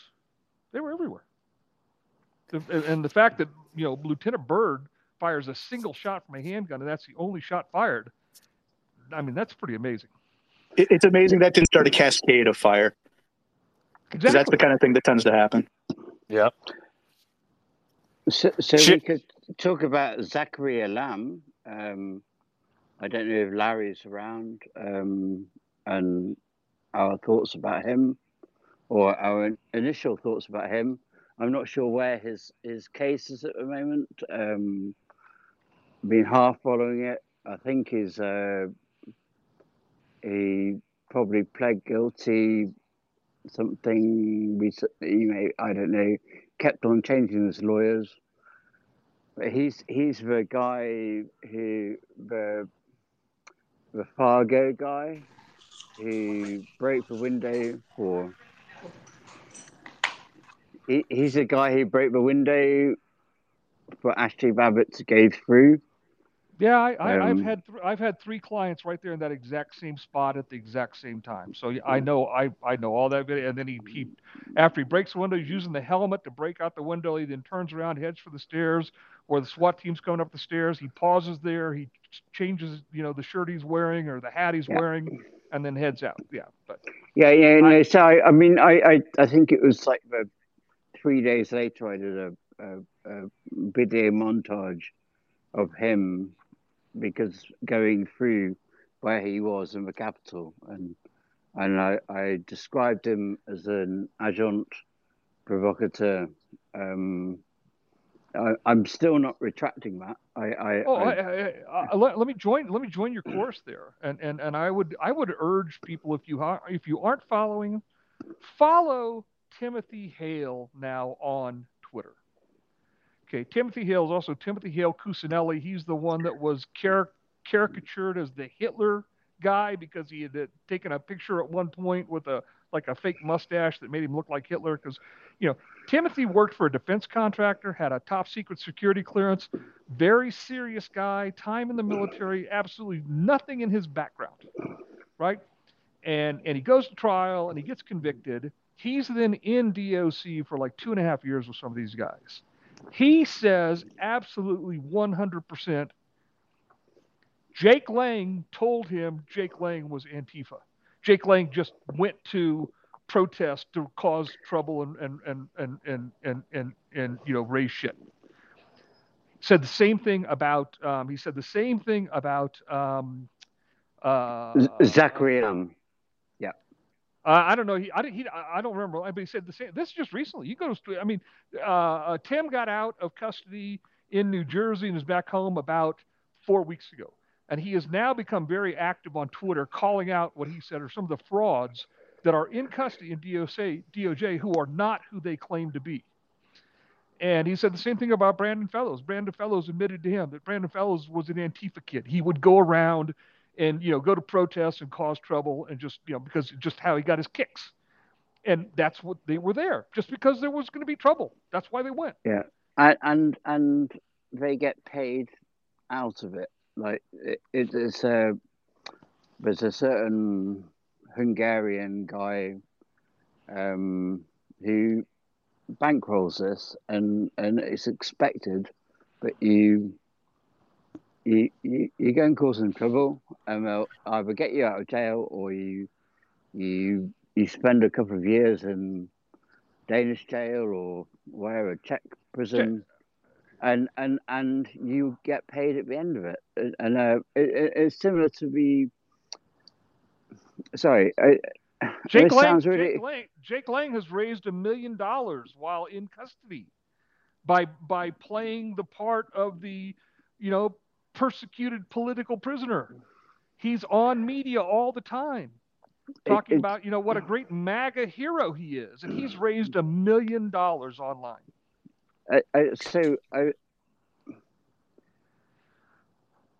99 in Czech Republic, I paid like in cash, like 30 grand to get a load of Danish protesters out of jail, out of a Czech military hospital.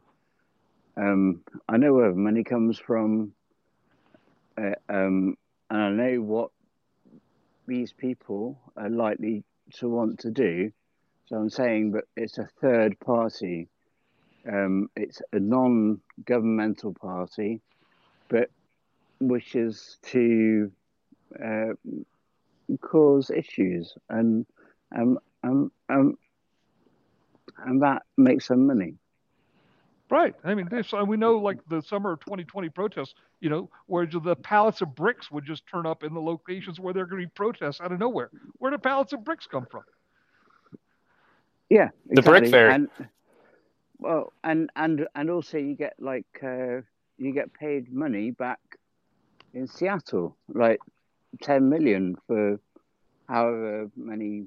It was like $250,000 each, because over subscribed police or something. Yeah, in Seattle in 2020. And then you go back to and it was like 1999 when they shut down the WTO. Yeah. Let me something else that's come up on for January 6th, weapons being thrown at the police. Frozen water bottles. Okay, frozen water bottles being thrown at the police. It's like 36 degrees. I've looked at the weather many times. It wasn't like in the teens or the 20s. It was 36 degrees. Not cold enough to freeze water in plastic bottles if it's left outside. Who in the crowd is bringing frozen water bottles with them on a 36-degree day? Outsource the NIH for dry ice and liquid nitrogen. That's the only way you're going to get that much frozen water bottles at that degrees. But who's gonna hump them from the ellipse? And why would you have frozen water bottles on you'd have hot coffee. You wouldn't have frozen water bottles. What, are you waiting for your water to thaw out so you can drink it later?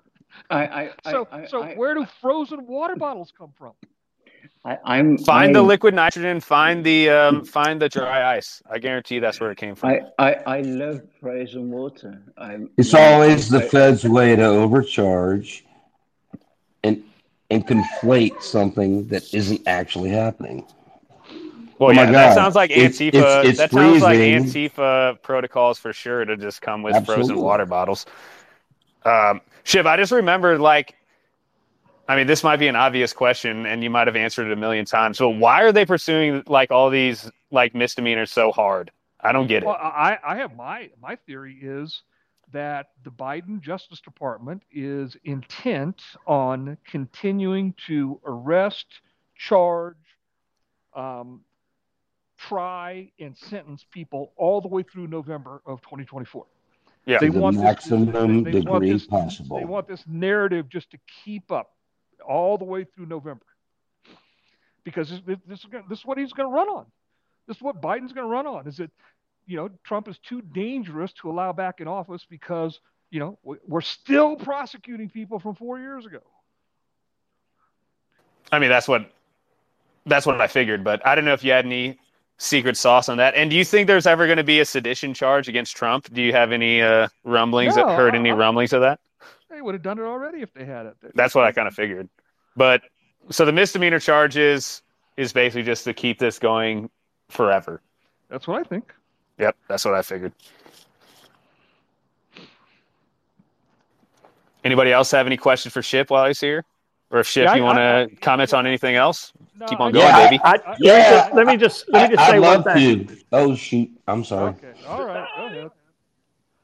Let me just say, Ship.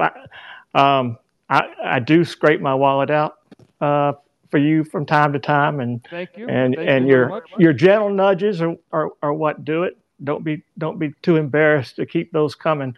And anybody here that wants to help those J6ers.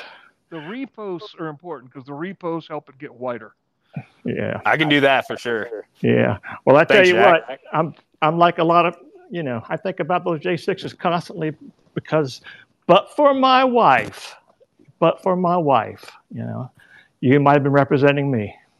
There you go. You might have been there. Like the fella right before me, staying here, and I'm sorry, I'm gonna fangirl out just like for a hot second. Oh, I see my new. I've been following Bill, Fool, Eric, Charmel's Whistle, Treformaldic, can't even. Undead, McCabe's Porsche. Man, I swear to God, this is the power of Twitter. I'm sorry, now X. Anyways, I've been following you guys for Jesus Christ, 3+ years. I swear there's probably only about 30 or 40 of us that are like, who spools up any evening tonight who wants to talk about DNC hacks and Georgia and all that? I mean, seriously, who does that? Because I don't think anybody else could. There. The problem is nobody else could. That's the only. And I'm not even in a hot tub tonight. Thank God. I know, Bill. Thanks, dude. Anyways, I'm going to cut out, man. But I swear, dude, I'm like a total fangirl, and I'm a 52-year-old stud, former Navy, TS, SCI. I know how the Beltway works. That whole SES fucking gang, that's what's ruining our fucking country. That's where you get these little red mustachioed lips who's stealing fucking goddamn luggage in a goddamn airport. Who does that? Anyways, I love you guys. Insane people. Thanks, man. Yeah, have a good one. I just followed you. You're the man. I want to say hi to my new client, Dova. I see you lurking there, Dova. Hey, Dova. Can I suggest something that we... No. Yeah, no. Eric. Make it quick. Chiramella. Maybe we get a little update on the whole Georgia. If somebody wants to add him as a speaker, Eric. Oh, you mean Paul? I think I tried to get him to come up here. Yeah, no, just an update on the whole Georgia, like Hoyer thing, because I mean, there's two like threads of Georgia. Hoyer's is one.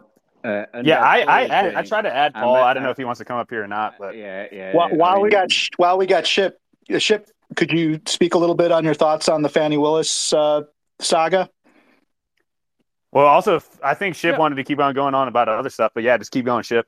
Well, no, I think I was going to. I was going to write something on that this weekend. I'm going to try to update sort of my view on all 4 Trump cases this weekend. The Willis thing, not covered sufficiently yet. And I had a post up earlier today on this, and I had mentioned this last week. Maybe it was earlier this week. In the last 6 days, I've been in Dallas, Honolulu, and now California. There's a federal statute. And again, everybody says, "Oh, then nobody will ever prosecute her. So what difference does it make?" It's like, okay, fine, but she's got to be concerned about this federal statute and the possibility that if Trump wins, she's going to be in the bullseye under this federal statute, which means she probably shouldn't say anything while there is uncertainty in her future. His federal statute is 18 U.S.C. Section 666. Yes, we all know it's Section 666. But what it is a very, very strong federal anti-corruption statute used against state and local government officials. And what it says is any entity, any governmental entity that receives $10,000 or more in federal funds is covered. Anybody who unlawfully obtains, and there's a whole, whether by embezzlement, fraud, blah, blah, blah. Anybody who unlawfully obtains $5,000 or more from such an entity is guilty of a federal federal felony. Okay, she applied for federal funds for her office for COVID needs. Those aren't, the fact that she got those funds means her office is now covered by this statute. Doesn't mean she stole those funds or anybody stole those funds or misappropriated those funds. It's just now her office is subject to this statute.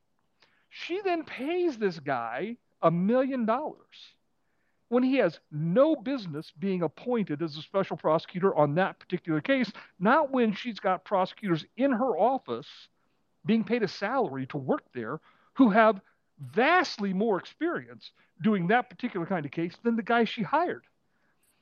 The guy she hired files for divorce the same day she hires him, and from that moment forward, they are apparently, if they hadn't been for some time before, in a romantic relationship that she then realizes financial benefits from. Not only can she not take the money herself, she can't acquire access to the money through third parties either.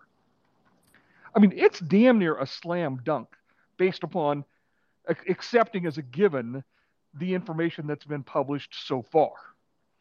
So I don't see how she can stay with the case out of her own interest of self-defense, self-preservation. That has nothing to do with whether or not, her actions have created a conflict of interest that would require her to either step aside or be recused by the court. She needs to hire a criminal defense lawyer, and that criminal defense lawyer needs to tell her, you can't say anything about this from this point forward. And, oh, by the way, you can't prosecute this case either, because now we're looking not to help put Donald Trump in jail. We're looking to keep you out of jail. But she's also... Was this an audition to become special counselship when Trump takes office? Oh, you heard it here first. I've already volunteered. I know, I saw that. He's going to be an attorney general. Oh, no, I don't. Elmer Fudd. I don't want that job. It's going to be rabbit season all year round, baby.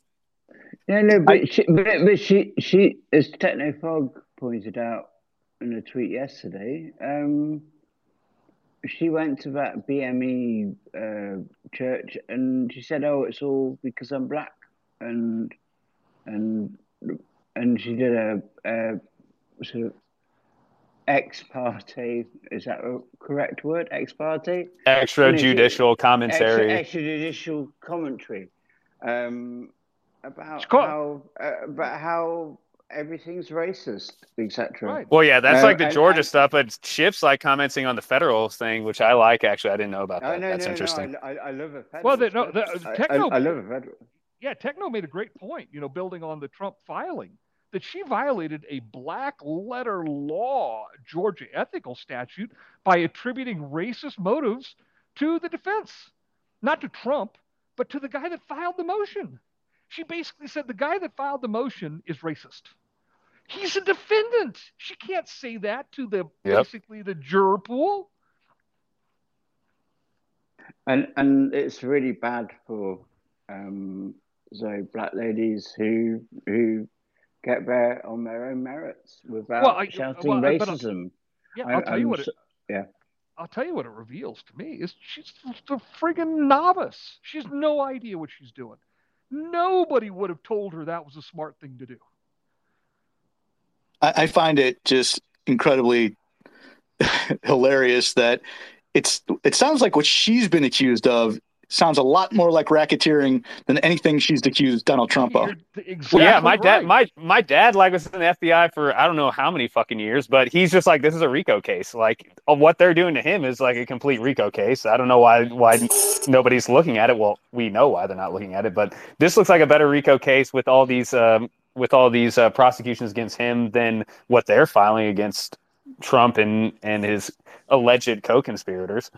The beauty of this, I didn't realize this. I just read it. I think it's true. I'm going to say it because if unless the person published it, got it wrong, that particular defendant, Moran, the one that's raised this issue, is one of like 4 people that the grand jury did not recommend charges against. But the DA had the option to file them anyway, and she did.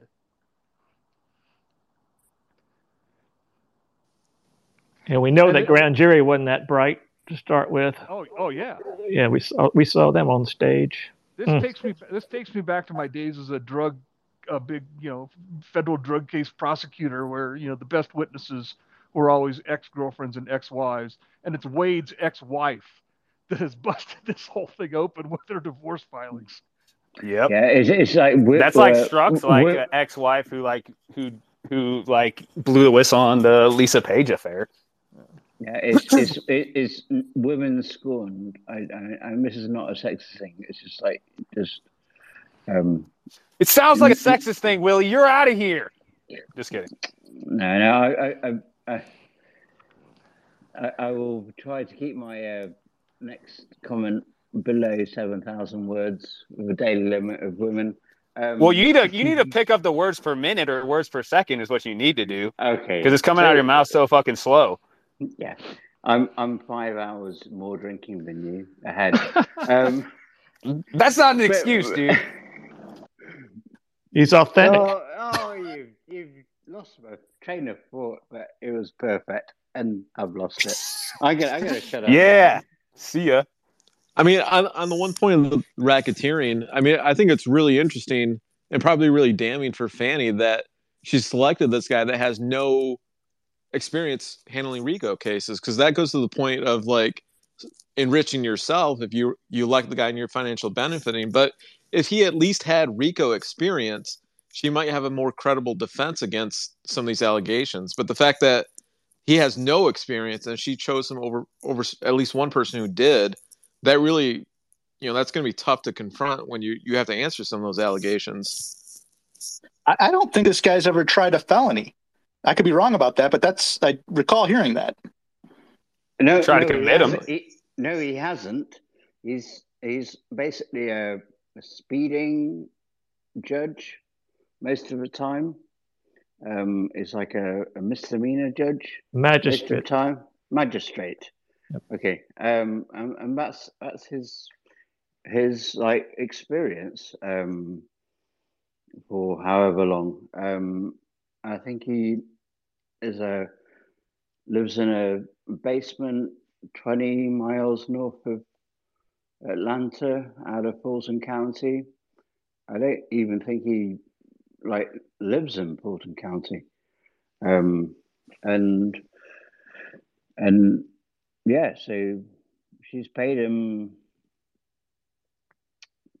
$1 million for, and then she's got paid some back. Well, if I ever got appointed to be the special counsel, I tell you what I'd go looking for, because I'm 100% confident it exists, and I'd be looking for the communications between him and various Democratic-leaning interest groups headed by people like Norm Eisen, because I guarantee you that's where the work got done, and then they fed him the work that ended up in the indictment. Ship, I'm actually submitting a number of FOIAs in Georgia, but I actually submitted a FOIA for Fanny's emails going to or from Norm and some of his affiliated people, and there's nothing that came back in Fanny's account, at least her official account. But that's an interesting point. Maybe I'll have to look at the laws a little bit. I don't know if I can get access to submit an open records request for his account or not, but yeah, that might take a look at that.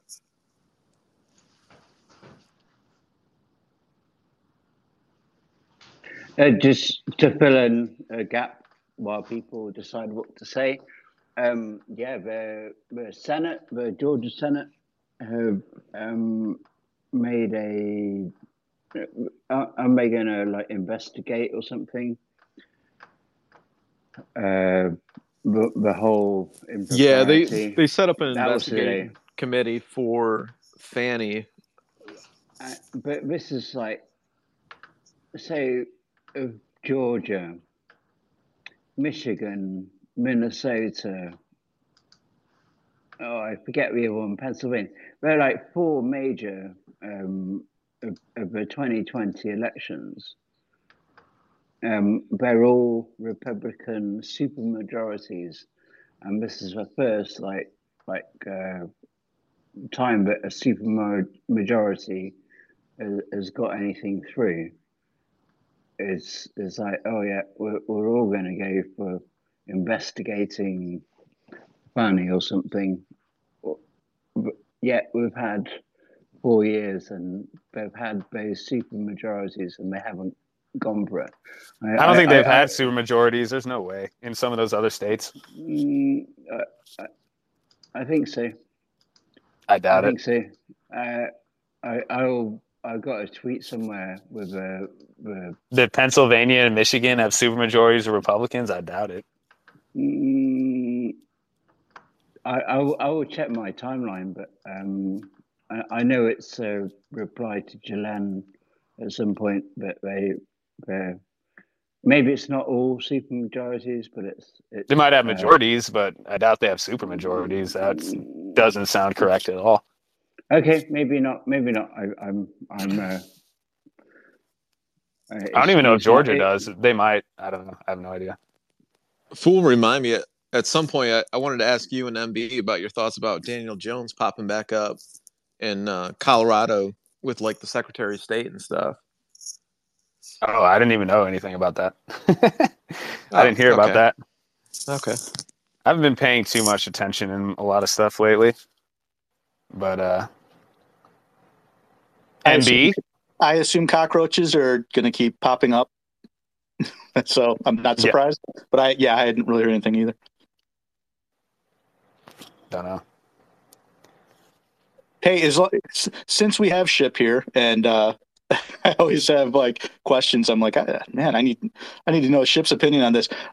What do you think of the Texas case? The border issue that was just in the Supreme Court. Thoughts on that?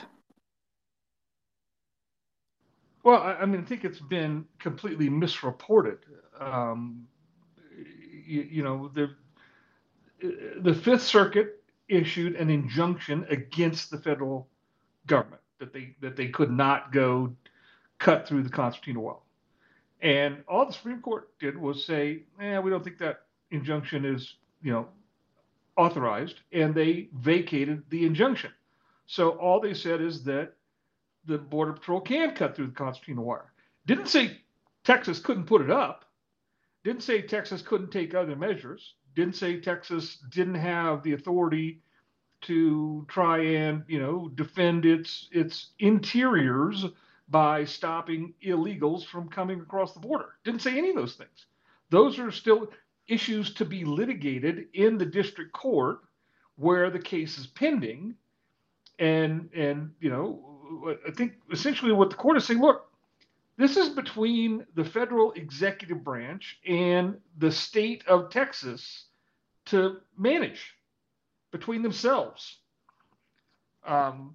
There's a very interesting Scalia opinion from I think 2014 in Arizona versus the United States or something like that. But it's this sort of this very question: what is the independent authority of a state as part of its state sovereignty. And remember, the 50 states have never surrendered their sovereignty as part of joining the United States. They all remain independent sovereign states. So what is the authority of a state as part of its sovereignty to defend its borders? And Scalia's opinion is actually a partial concurrence and a partial dissent, but he covers this very question in some detail. And he basically says, look, unless the Congress has explicitly in a statute taken on the responsibility for itself, the states retain all the sovereignty that they had when they joined the Union. And as of this point, Congress has not explicitly taken on this responsibility, such that the supremacy clause would eliminate the ability of a state to act.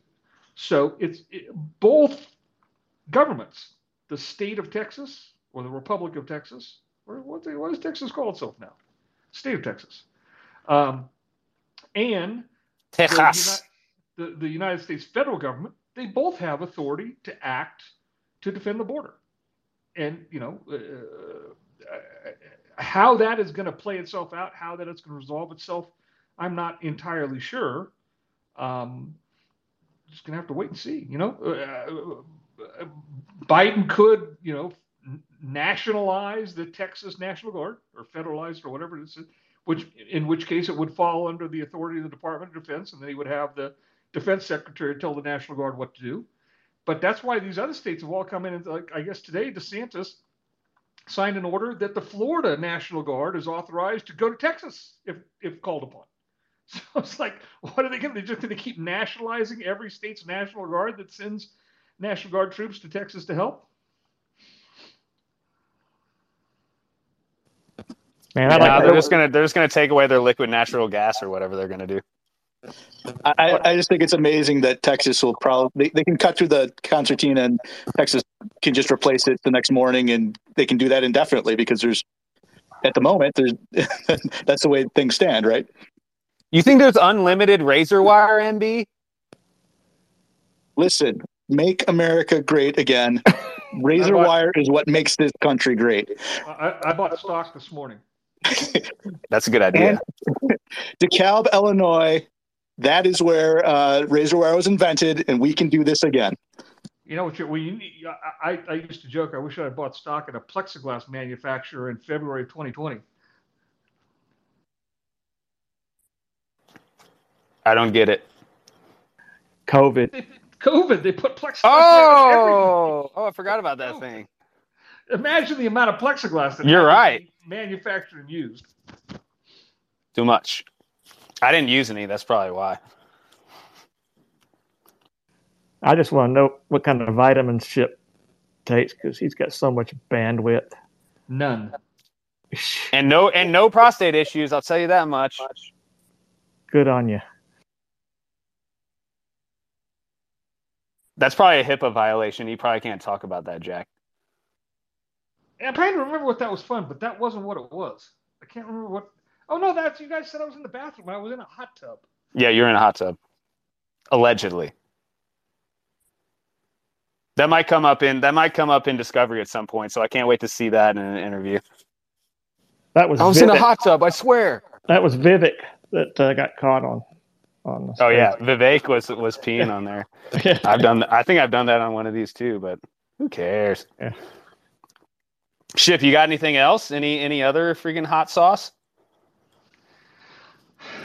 Not stuff I can talk about, but I got some hot sauce. No, talk about the stuff you can't talk about. No, can't do that. I know that's what I'm very intrigued about when you said that. No, but it's out there. We'll get to it someday. Woo! I love it. All right, I'm going to sign off though. I got to go. All right, always a pleasure, dude. Everybody, take care. Thanks, Ship. Yep. Have a good one, dude. Bye. Hey, Paul, I see you're in here. Yeah, I'm here. What up? Nothing much. I can give some updates on Georgia if everyone wants. Yeah, let's go. So there's obviously the Halderman case, which everyone probably saw, where Alex Halderman, who's a professor at University of Michigan, was able to basically hack into the Dominion machines in front of the jury. There, he was able to kind of change the setup, so it changed the votes and kind of showed them and demonstrated how they could change the votes. What he isn't doing, and specifically not doing, is showing fraud, because the case isn't about fraud. It's about showing that the machines are able to be hacked. And there's all these issues, if you follow me, with remote access on every level. And if you've read the Haldeman report, you know all about that. The interesting things that are coming up, though, are about the ballot duplication. So I'm a part of a couple of groups that are involved in this kind of as a bystander to watching them do all the technical stuff, but they basically found thousands of ballots that were duplicated. They called them strays. The problem is these are between machine count 1 and machine count 2 of the recount. If you didn't know, they deleted all the ballot images and all the logs of Fulton County, like after the initial election, so you can't really see anything, and that's what the Favorito case is.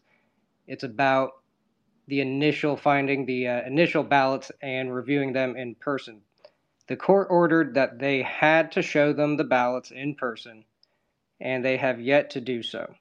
And there's a couple great people who are kind of pursuing that, but the interesting things is the duplicate ballots are going to have their day in court. I know the people are preparing for that trial, or not trial, at least the depositions next month. I can't say anything more than that on that, though. All right. Yeah, I've been following that a little bit, but I'm kind of stupid about the whole entire election fraud stuff. Well, the thing that I'm kind of chasing right now is the people who set up Fulton County's election is this guy by the name of Ryan Macias, I believe, from the elections group. He is the person that was at the EAC or CISA when, in 2018 and 19, he was the one in charge of approving voting machines. So he goes from approving voting machines to creating this elections group to run Fulton's elections as well as PA's elections. And if you look around, he's on every single major court case, handpicked by Hobbs to defend them in court, handpicked by the PA people to defend them in court. Meanwhile, he's getting paid to run elections, which is a huge conflict of interest. So now I'm chasing that angle. And all these guys who work together, this guy named Matt Masterson, who's part of CISA, it kind of ties into everything else. They're all part of the Stanford, whatever that thing is called, the Stanford Observatory, and they all part of the disinformation. The disinformation dudes. So it all connects to the people who actually set up the elections. And those are the FOIAs that I have open right now. We're trying to piece together that angle. That a baby? And wasn't Karamitis like on one of those things or something? So yeah, right when Karamitis goes to Georgia Tech and is involved in the DARPA, there's this guy named Wanky, who's initially the one. Yeah, Wank Lee. Yeah. I don't know him much. I've only seen his FOIAs, and he's the one who resigned from the EA, or the Enhanced Attribution Program, because of the spoofing concerns, because they use the same type of analysis that CrowdStrike does. So he actually stepped down. We have that. Well, Ryan has those emails when Wanky Lee are basically like in sort of a little argument there about attribution and stuff like that. But to step down from such a huge program means you have to have some major red flags and concerns about it, because that's Do you have more? Do you have those? Which maybe Ryan could say something more about that. I'm actually a little bit confused. I don't know that I've seen those documents that Wanky stepped down from anything. I have documents that Antonakaka stepped down. Yeah, Mano stepped by. Yeah, he stepped down from the COIAS Center of Georgia Tech. So Wanky, he steps down from the EA. I have a set of, I think, 3 emails back and forth between him and Manos about, and he literally cites concerns about quote-unquote spoofing and cites CrowdStrike in the emails. Like EA, Enhanced Attribution, you mean? Yeah. That's right. Okay. Interesting. I have not seen him on Enhanced Attribution as far as DARPA goes. And I have not seen emails where Wanky stepped down from anything. I just have the ones from Antonakakis. And I do have emails where they're going back and forth about the spoofability, but I don't have anything where Wanky was stepping down. Do you want to forward those to me? Yeah, I'll forward those to you because I mean the header of the subject line is, I think, even something like stepping down, unless I misinterpreted. But Yeah, that's from Monos. Yeah, I remember Manos wanted to step down from something. That's COIAS. That's the attribution center of Georgia Tech. That's let not me DARPA double check though. before I. No, he was part of Georgia Tech when he stepped down. The Wanky Lee. See, Mono stepped down from I forgot what the acronym stands for, but it's an attribution center within Georgia Tech. Yep. And he stepped down from that leadership position. He retained his position as part of Georgia Tech, but he stepped down from this like particular institute. And the subject line was stepping down, yada yada, and that's where they went back and forth about the spoofability. And Manos was upset because he felt like the policy researchers at Georgia Tech didn't know what they were talking about. And it kind of, from my understanding, and this is just my opinion based on trying to infer what they're talking about, like the policy people were or at least some people at Georgia Tech were trying to like stand on the shoulders of the attribution work a little bit and like kind of, say, hey, this is what we can do. And then like other policy people were like, well, we shouldn't be using all this access and like sharing all this data all the time. And Manos there's got that really one frustrated researcher there's that one researcher at Georgia Tech who was pissing off Manos. Yeah, it's Tim or something or other. I can't remember his name. Mueller. Yeah, something like that. Yeah. Yeah. I may be wrong about that Wanky Lee stepping down. That'd be interesting if Wanky stepped down about something because he was a little bit skeptical about what Manos was doing. Yeah, he was the one talking about is spoofable. Yeah. And then Manos stepped down. But if Wanky stepped down because he was concerned about attribution, I would love to see those emails. It sounds like we're talking about the same one, so maybe I misread who sent who stepping down. Email. Yep. But the crossover was Wanky Lee is actually one of the people who, before even the elections, knows enough about the elections. He's on task force in Georgia, citing all of these questions about vulnerabilities, very specific, very detailed. He's considered one of the experts, and all of a sudden he drops off. I don't see him on any more emails after a certain point, and then all of a sudden Angelos Karamitis gets nominated by David Becker, and I have those emails where David Becker of Eric and Jordan Fuchs handpicks Angelos Karamitis to be on the Georgia Safe Elections Task Force, which is kind of hilarious, and I have all those emails from Georgia Tech, and they actually seem pretty reasonable from Karamitis. You can tell he doesn't have an elections background, but one of the emails is him talking about a hack at one of the precinct locations, and they go back and forth, and then Jordan Fuchs cuts in, she's the Secretary of State person right under Raffensperger, basically says, we're going to call you, and then that's the end of that. Interesting. It's actually a thread. Sorry to jump in, Fool, but no, you go for it. There's actually like this thread of inquiry that I've wanted to get back into, and I started submitting some requests last week actually, and they haven't produced anything. But going back to some of your foils on getting like Manos tied to like the state election type stuff and the RNC and the DNC networks, as an extension of that, I mean, I went back and I reviewed this because part of like the Russiagate, Spygate stuff were these claims that Russia had hacked the state election boards in Illinois and Arizona. And the first report of that actually came out in September 2016, which I find to be really interesting because it cited like unnamed sources and sort of an extension of what we've seen with Manos kind of referencing those hacks of the RNC and DNC, and the references that we have are like 2020's election, I think. But I am really curious whether, now that we know they were tied to like the official DNC hack attribution, I'm also really curious if they're also the source of those state election board, attributions or reports as well. So they 100% are. Okay. So I've pieced it together a little bit. So they have. Yeah, they got monitoring egress points from Dominion, and there's also this one red flag email where they're talking about hacks of these state local networks, and they say elections related.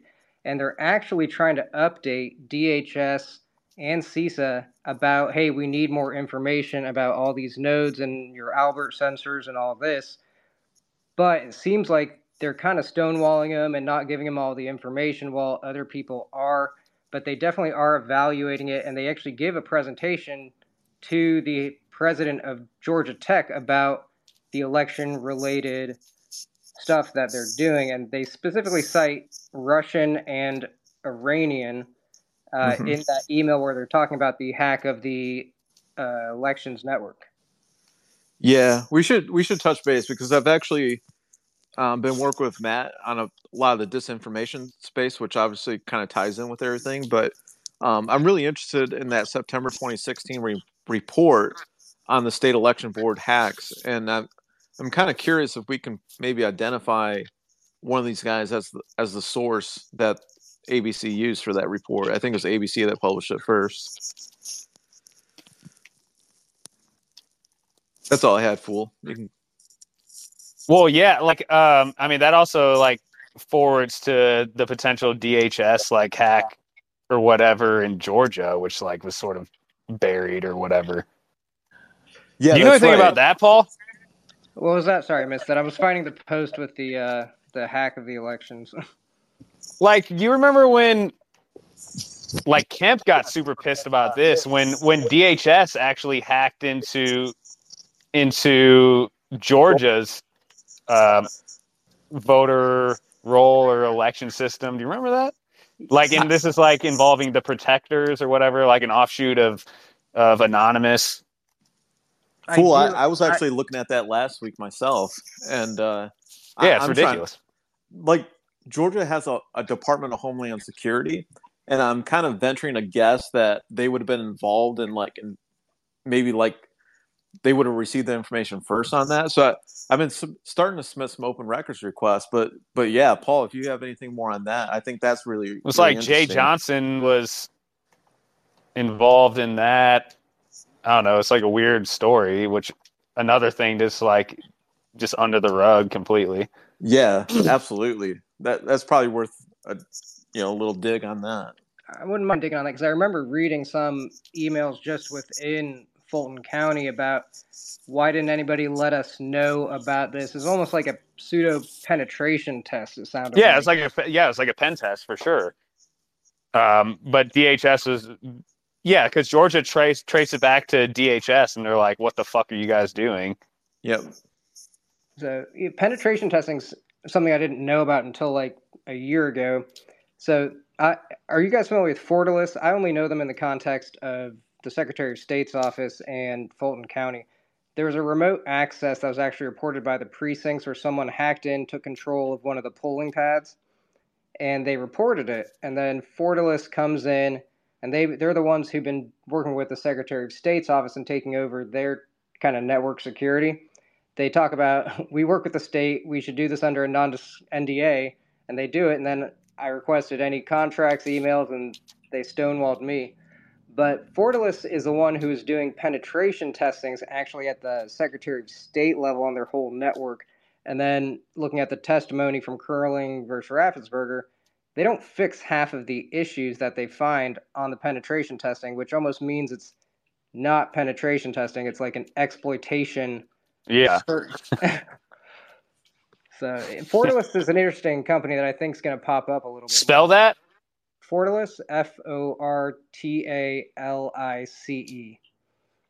Okay. I don't think I've seen that before, but yeah, it's interesting. That like sort of mirrors other stuff I've kind of looked at. It's like NSA, it's like backdooring basically, you know?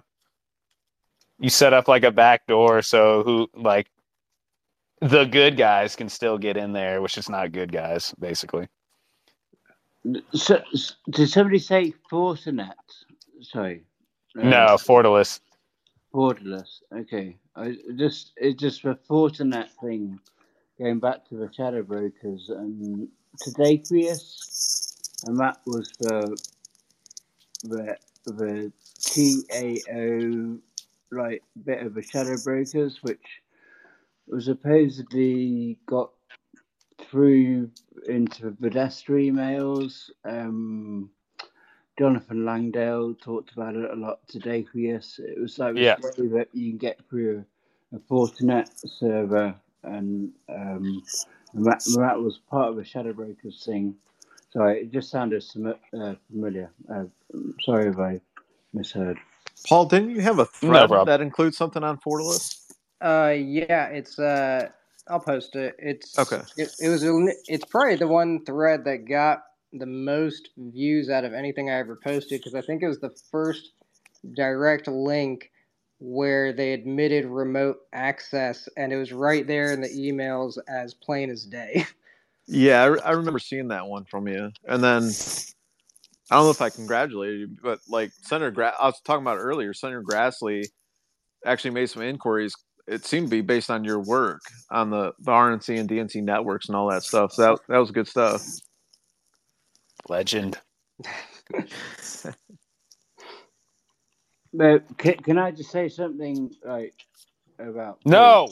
Yeah, no, because I like post 2020 elections, he was like doing the Georgia open records access for like all the video and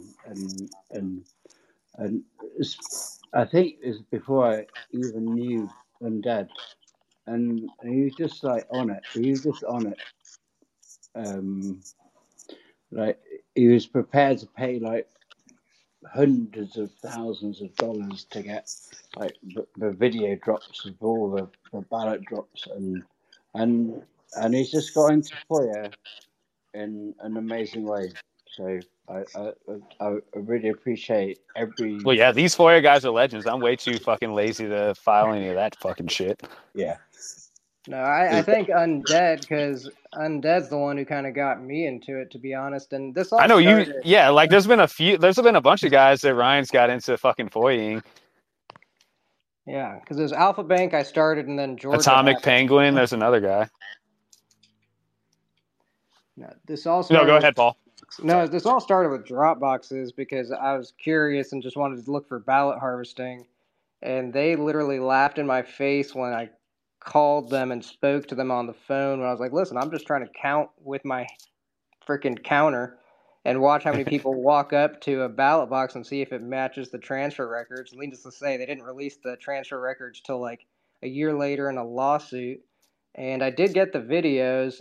They deleted 30 days of videos while my open records request was out, and they only had 6 days, maybe 4 days, kind of 6 days total, the last 6 days of the election. So they pretty much deleted all of the drop boxes, which coincidentally is also the people that are walking into the polling centers, the way that they're located. And in 2022, I did the same thing and even FOIA'd before the elections even happened and the day after, saying, I want them. And they just flat out said no that time. But didn't they say like it was like $100,000 for like the storage devices to get all the Dropbox data? The initial estimates, I've had everything from, to get the whole thing, it would have been hundreds of thousands of dollars if I got all 30 days. But I narrowed it down. They said they'd give it to me, and then they came back and then said they deleted them because I specifically wanted like 5 locations instead of paying for the whole deal. So, well, what the fuck? Why don't you spend hundreds of thousands of dollars? I got a mortgage. Yeah, get rid of that. I got move to San Francisco. Do drugs.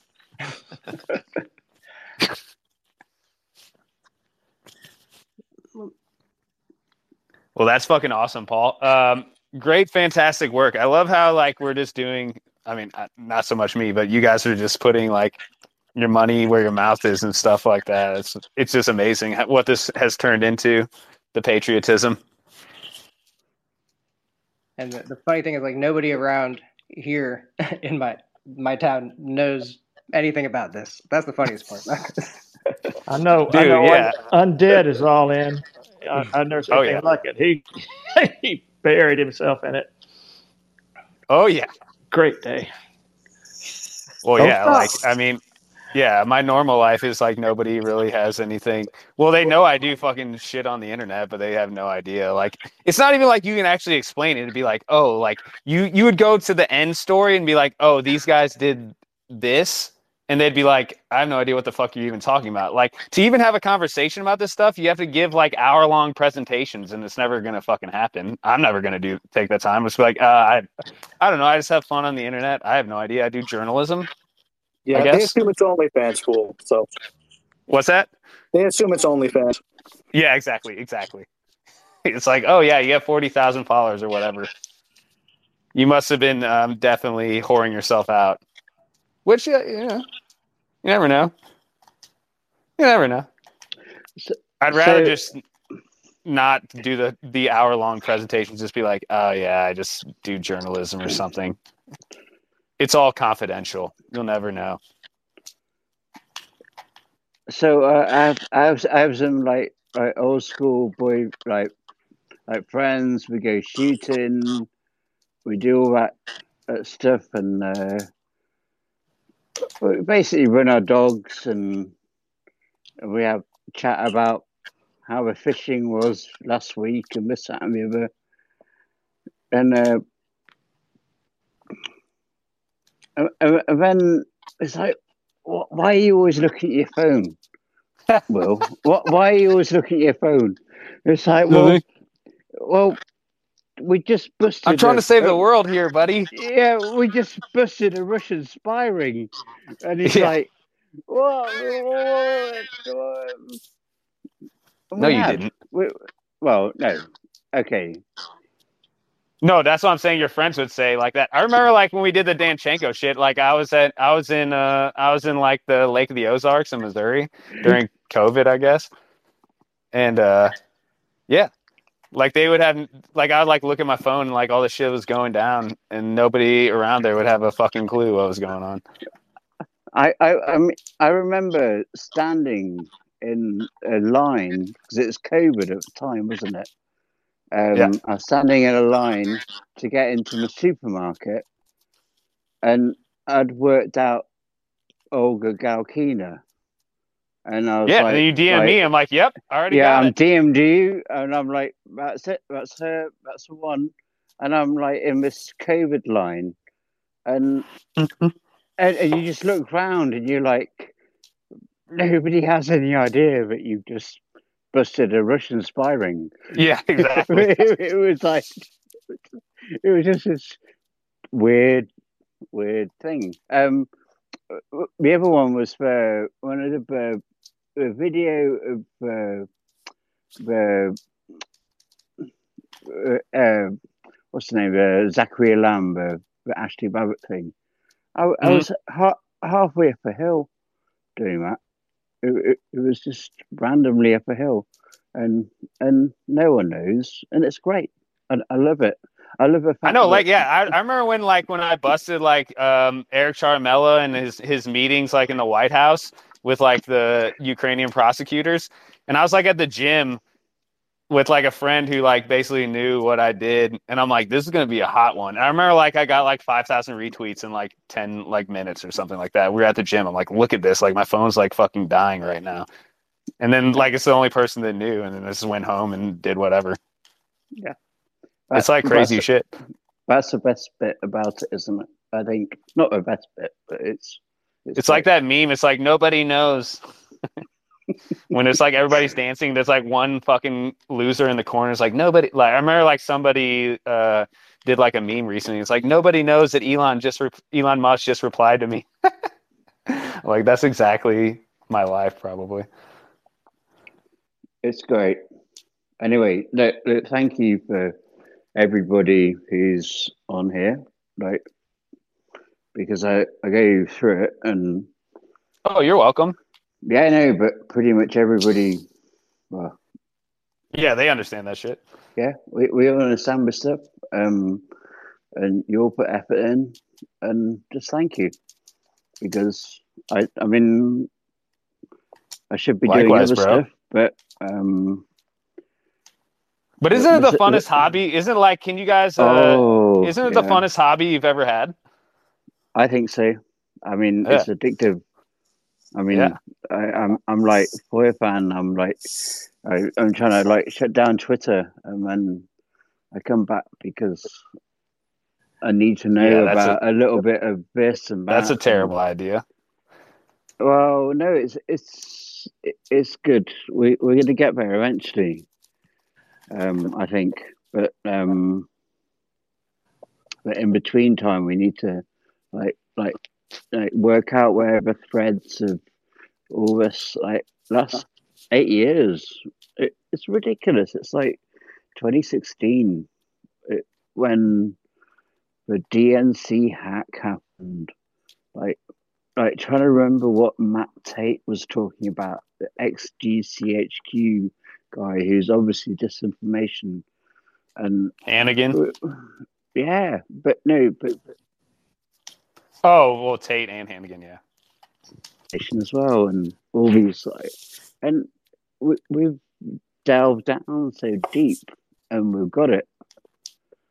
I wish Congress had the same memory, the same level of access to information that we do. Well, they have the same access. I mean, they just don't have the same fucking brain. Right. Yeah. They pass the brain. I mean, there's people that know. There's people that follow us, and there's people that I've talked to, and like they know all about this stuff. They just don't want to do anything. Okay, the same level of knowledge and same devotion to the problem. There you go. Well, it is hard because, like, for a lot of those guys, they have to cover so many subjects, so you can't just focus on one little niche thing. That's why, like, a bunch of other these like corruption scandals come up, like Hunter Biden laptop, which I've dug into a lot. But my main thing has always been Russiagate and peripheral things about that. And I just don't want, like, I don't really feel like digging into anything else anymore. Like it was a lot of neuronal capacity and stuff like that, and a lot of time and a lot of stuff like that, and I just don't feel it's like you know how like artists, like their first album is like always their best one because they put their entire life into it and they're never going to be able to do that again. It's like that's kind of how I feel. Like I don't feel like putting that effort again because I know how much it was on the first time. I will say, and you guys tell me your experience with this, but the tools that you sharpen become really interesting in daily life. And it's like, you want to know you want to know that guy's background? Give me 15 minutes. You know, yeah. I mean, I'll like social engineer people in like my daily life. I'll do like all that fucking shit, and they'll have no idea. You can't turn it off. It's no, hard. No, yeah. And any person that comes into my life, I'm like, oh, who the fuck actually is this person? Just like, dig into it, whatever. You cannot turn it off. I have a lot of dogs. I just don't post them on the internet because I know that if I post a picture of my dog on the internet, somebody will do exactly what I do. Like, what's his name? Yeah, but your dogs are probably posting pictures of you on the internet, Willie. Have you ever thought about that? No, they have their own internet account. Yeah, another one, but the Mangiata, the one of the big lips, Papadopoulos, whatever. Mm-hmm. I remember spending 24 hours on Google Earth working out exactly where that photo was taken from. Mm-hmm. Like somewhere in Bulgaria, by looking on Google Earth for 24 hours on the size of the swimming pool. No one should do this. You're right. You should. We shouldn't be doing this. That's the title of the book. No one should do this. Do not do this. Don't try this at home or anywhere else. Do you know what was the other guy? Not Samir Gotta. The guy with the guy with Charles Dolan. Charles Dolan. Yeah. And it's like, I can find the exact window in Me Russia. and MB talked to Charles Dolan. Yeah, I know, and it's Facts. like, why are we doing He's a this? nice guy. Yeah, no, I'm sure he is. And I'm actually sure that I've been shooting with Chris Steele. That's a different conversation. But I'm like, yeah, I've been shooting with him. You must have been. He was a cunt. Oh, 100%. I was a surf, but my dogs worked well. That's all that I said. So, yeah. I don't know. We are crazy to have this like autistic, like delving down on facts or details and stuff. But somebody has to do it. Well, it's like, That's why I'm here. I was like, nobody else is gonna fucking do this shit. yeah, like that's the thing. Like, it's like, okay, if you really believe like the DNCX a false flag operation, and like we actually have some evidence and like some good analysis and theory supporting that, like how do you just walk away and just like ignore it at this point? It's like nobody else is looking. Are you really just going to turn away and like not pay attention to it anymore? How can you do that? If I could figure out how to do that, I would walk away tomorrow. I wouldn't do this anymore. It's like the worst hobby I've ever had. Dude, in you my should life. have it, dude. Ryan, just get a traumatic brain injury and you'll be fine. I need electroshock therapy or something to scramble everything up. Because I recommend drinking more. It works for me. yeah, I need to. Yeah, just smooth that out. brain out. You'll fucking definitely forget about it.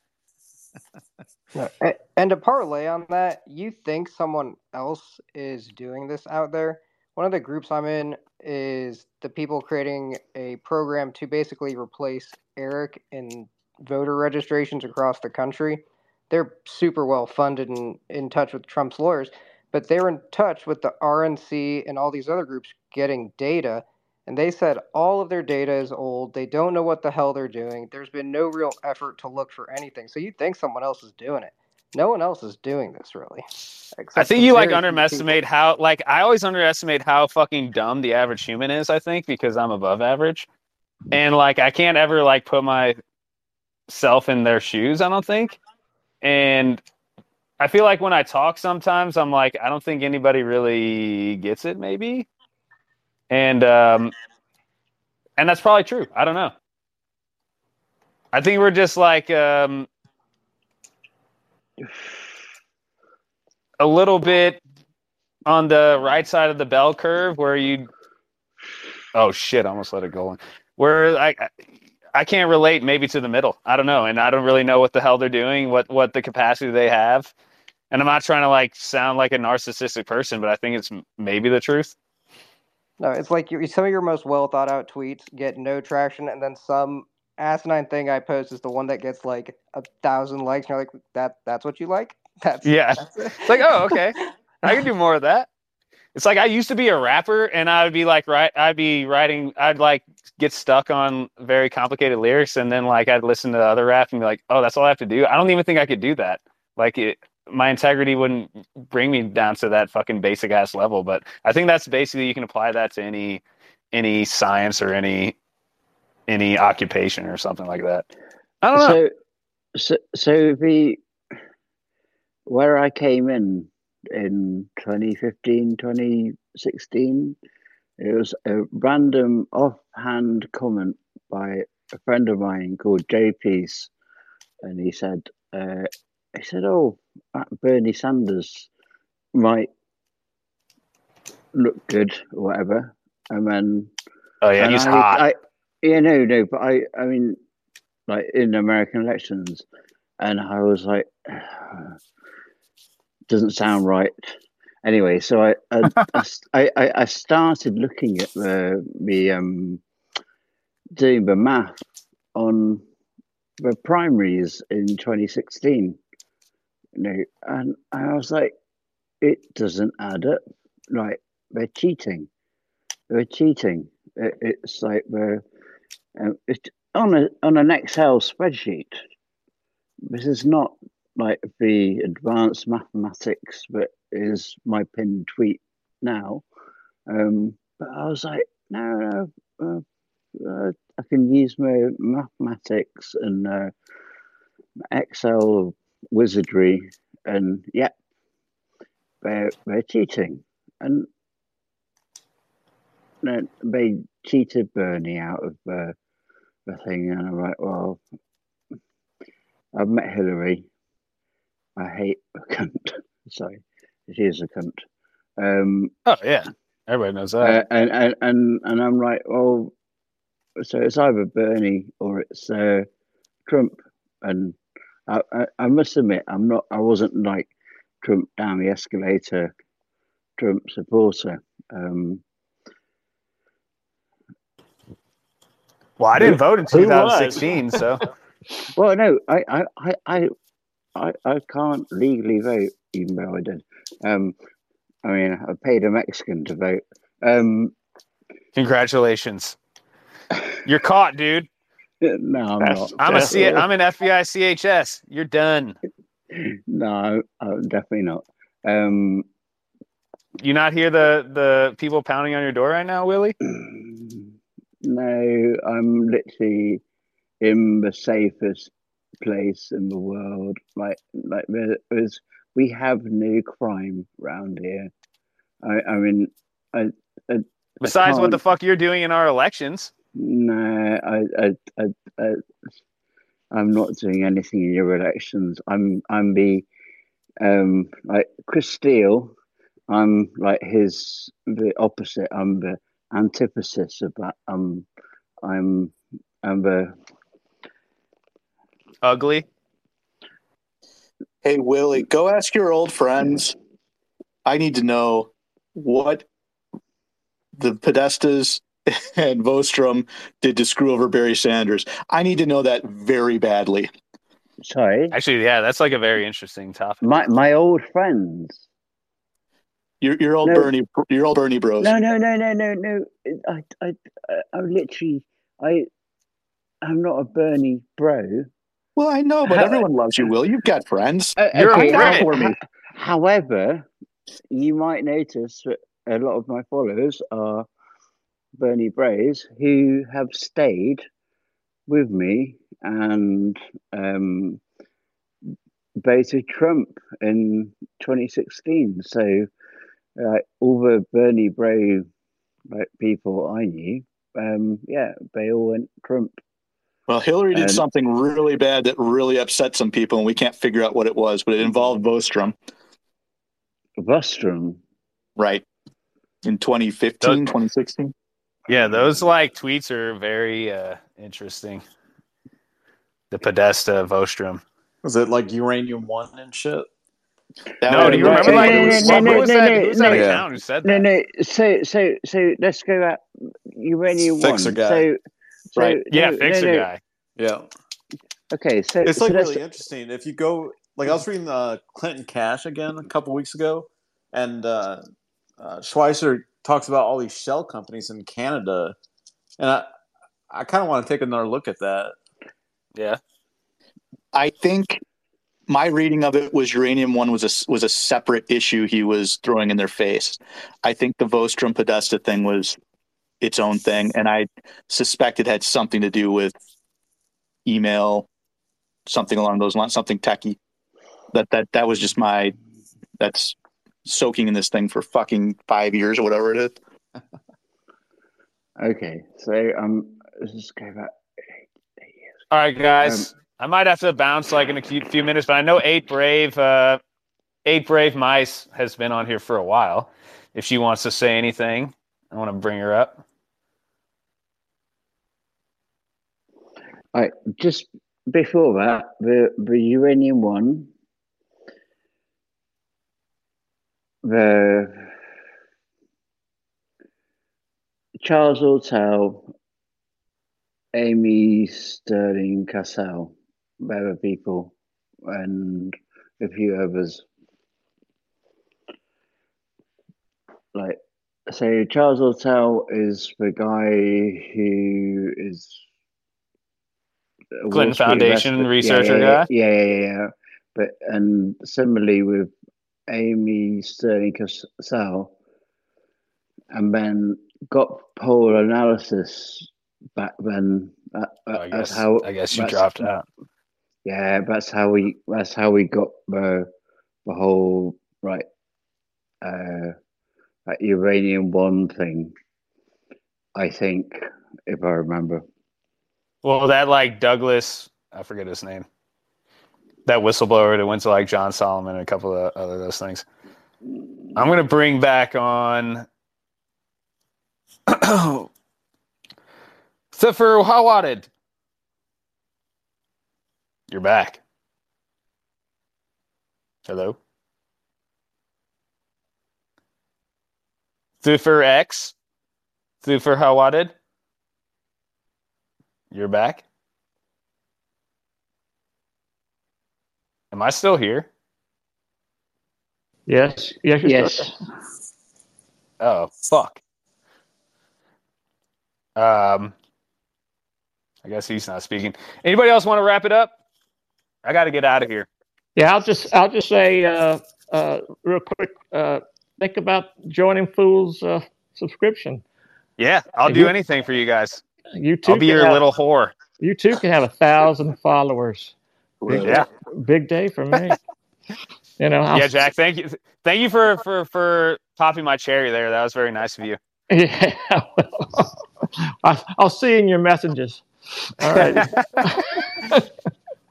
No, I'm serious. Like, if you guys want to join, like, I'll do anything. Like, I don't really care about. I don't. For my personal account, I don't really care about doing that much on Twitter that much anymore. I like just doing comedy and whatever, and just doing whatever. It's literally just my journal. But if you guys want to subscribe, and on Fool and Friends Fridays, I'll do whatever you want. I'll do your charity. I can retweet whatever you want. If you want to subscribe, if you don't, it doesn't matter to me because it's just there for you guys.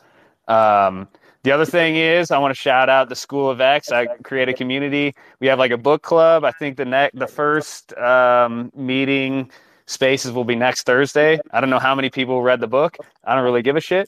But the people can Upanishads. The Upanishads. Yeah. The End of the Vedas is the first book, and then we're gonna march our way through the philosophy from I guess the oldest to our present day. We'll see where we can get to, but the reading list is kind of on one of my threads there.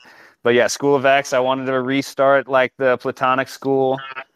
And we can go through a bunch of religious texts, mysticism, philosophy, etc. I've read most of this stuff. It's fun for me. I feel like I actually, honestly, for a lot of the stuff I've done on Twitter or in my regular life, I kind of attribute to mysticism, which is kind of weird for a lot of people to understand, but that's what I do. But that's honestly what I attribute it to. And a lot of these texts have helped me for that. And you will end up at Zhuangzi's crooked Yeah, you might be at the Zhuangzi. Zhuangzi's crooked tree. Yeah, yeah, you might. But that's basically where we'll end up in that whole like philosophy, mysticism thing, and it's great. I love it, and I think I'm gonna have to reread Upanishads. The Upanishads are very nice, but I also say it's like a little bit biased because I think Shankara picked out like the Upanishads that we're reading, which are sort of like the principal Upanishads, which kind of are non-dualist or kind of monism centrist, which I haven't actually read a lot of the other Upanishads besides these ones. So I can't really comment on the rest of them, but it's kind of a little bit biased, but maybe I'll read the other ones and they're kind of saying the same shit, but I have no idea. I've given myself like it's a week away, isn't it? Yeah, it's a week away. It's on. So I'm gonna do it like exactly the way I do the rest of my homework the night before. So there you go, fresh in your head. Yeah, fresh in your head. That's all I got. Any of the other speakers want to say anything before we sign out? Yeah, join my book club. We will be going over the Hermetic Order of the Golden Dawn. It's also we'll get night. there. It's going to be in my book club too. We're going to go through Aleister Crowley. Right. We're going to go through Blavatsky, all that shit. Yeah, but I'm doing it first, so you know. Yeah, but you're going like from front to back, and I'm going from back to front. Boom. Umberto Eco. What, you don't think that's all based off of Upanishad shit anyways? Yeah, exactly. But that's where we ending up. Well, it depends on how you think time flows. Well, no, because there's no such thing as time. No, exactly. but you're right. One of my favorite mysticism parts of my life is I did meet Umberto Eco in a bar in Milan, and I'm right. Sorry. It wasn't meeting me on a Spaces, Willie? No, him. Sorry, God it's like it's just like, and it was my girlfriend, and we'd just come out of a 13-day party in Rome. That was a bender, basically. I know. It was like we put on a party which ended up in La Repubblica, like techno hippies came to make our new year for 13 days, and it was sounds like a lot of blackmail information he has on you. No, well, me, I don't give a toss. Me neither. Actually, it's like my security service know what I'm about. That's what I figured. Yeah, exactly. So, I mean, literally, I assume that would just let me exist because I chat to you guys. So, let's go. Yeah, all right, sweet. Right, anyway, love you. Right, all right, love you, Willie. I'll see you next time. Ryan, anything? Yeah, always great. I wanted to plug. I'm starting a knitting group, and I thought we would all sit around and like knit Sluice Corner sweatshirts or sweaters for next Christmas. So if anybody is interested, I'm gonna hard pass that. I think it's too late. I don't think we'll get there in time. I'll never finish a sweater in 11 months. Subscribe to me, and I'll plug that. See how many. I'll subscribe to you, but then how many knitting group we can get? Membership to my club is only $200 a month, and I will accommodate all requests. All right, good luck. For sweaters. Good luck. Anybody want to join Ryan's knitting group? If anybody wants a personally knitted sweater, I'm only charging $50,000. Knit around and find out. That's right. Great. Paul, always great to have you on. You're doing great work, dude. I appreciate it. Oh, show. Yeah, Paul, you don't get to have a club. You have to do more FOIAs. All right. I'll work on that. Actually, yeah, get to work. MB, it's been too long. Good talking to you. I know. All right, sweet. Jack, again, it was your day. Thanks for inspiring this. And we'll talk to you guys later. Later. Take it easy, guys. Later.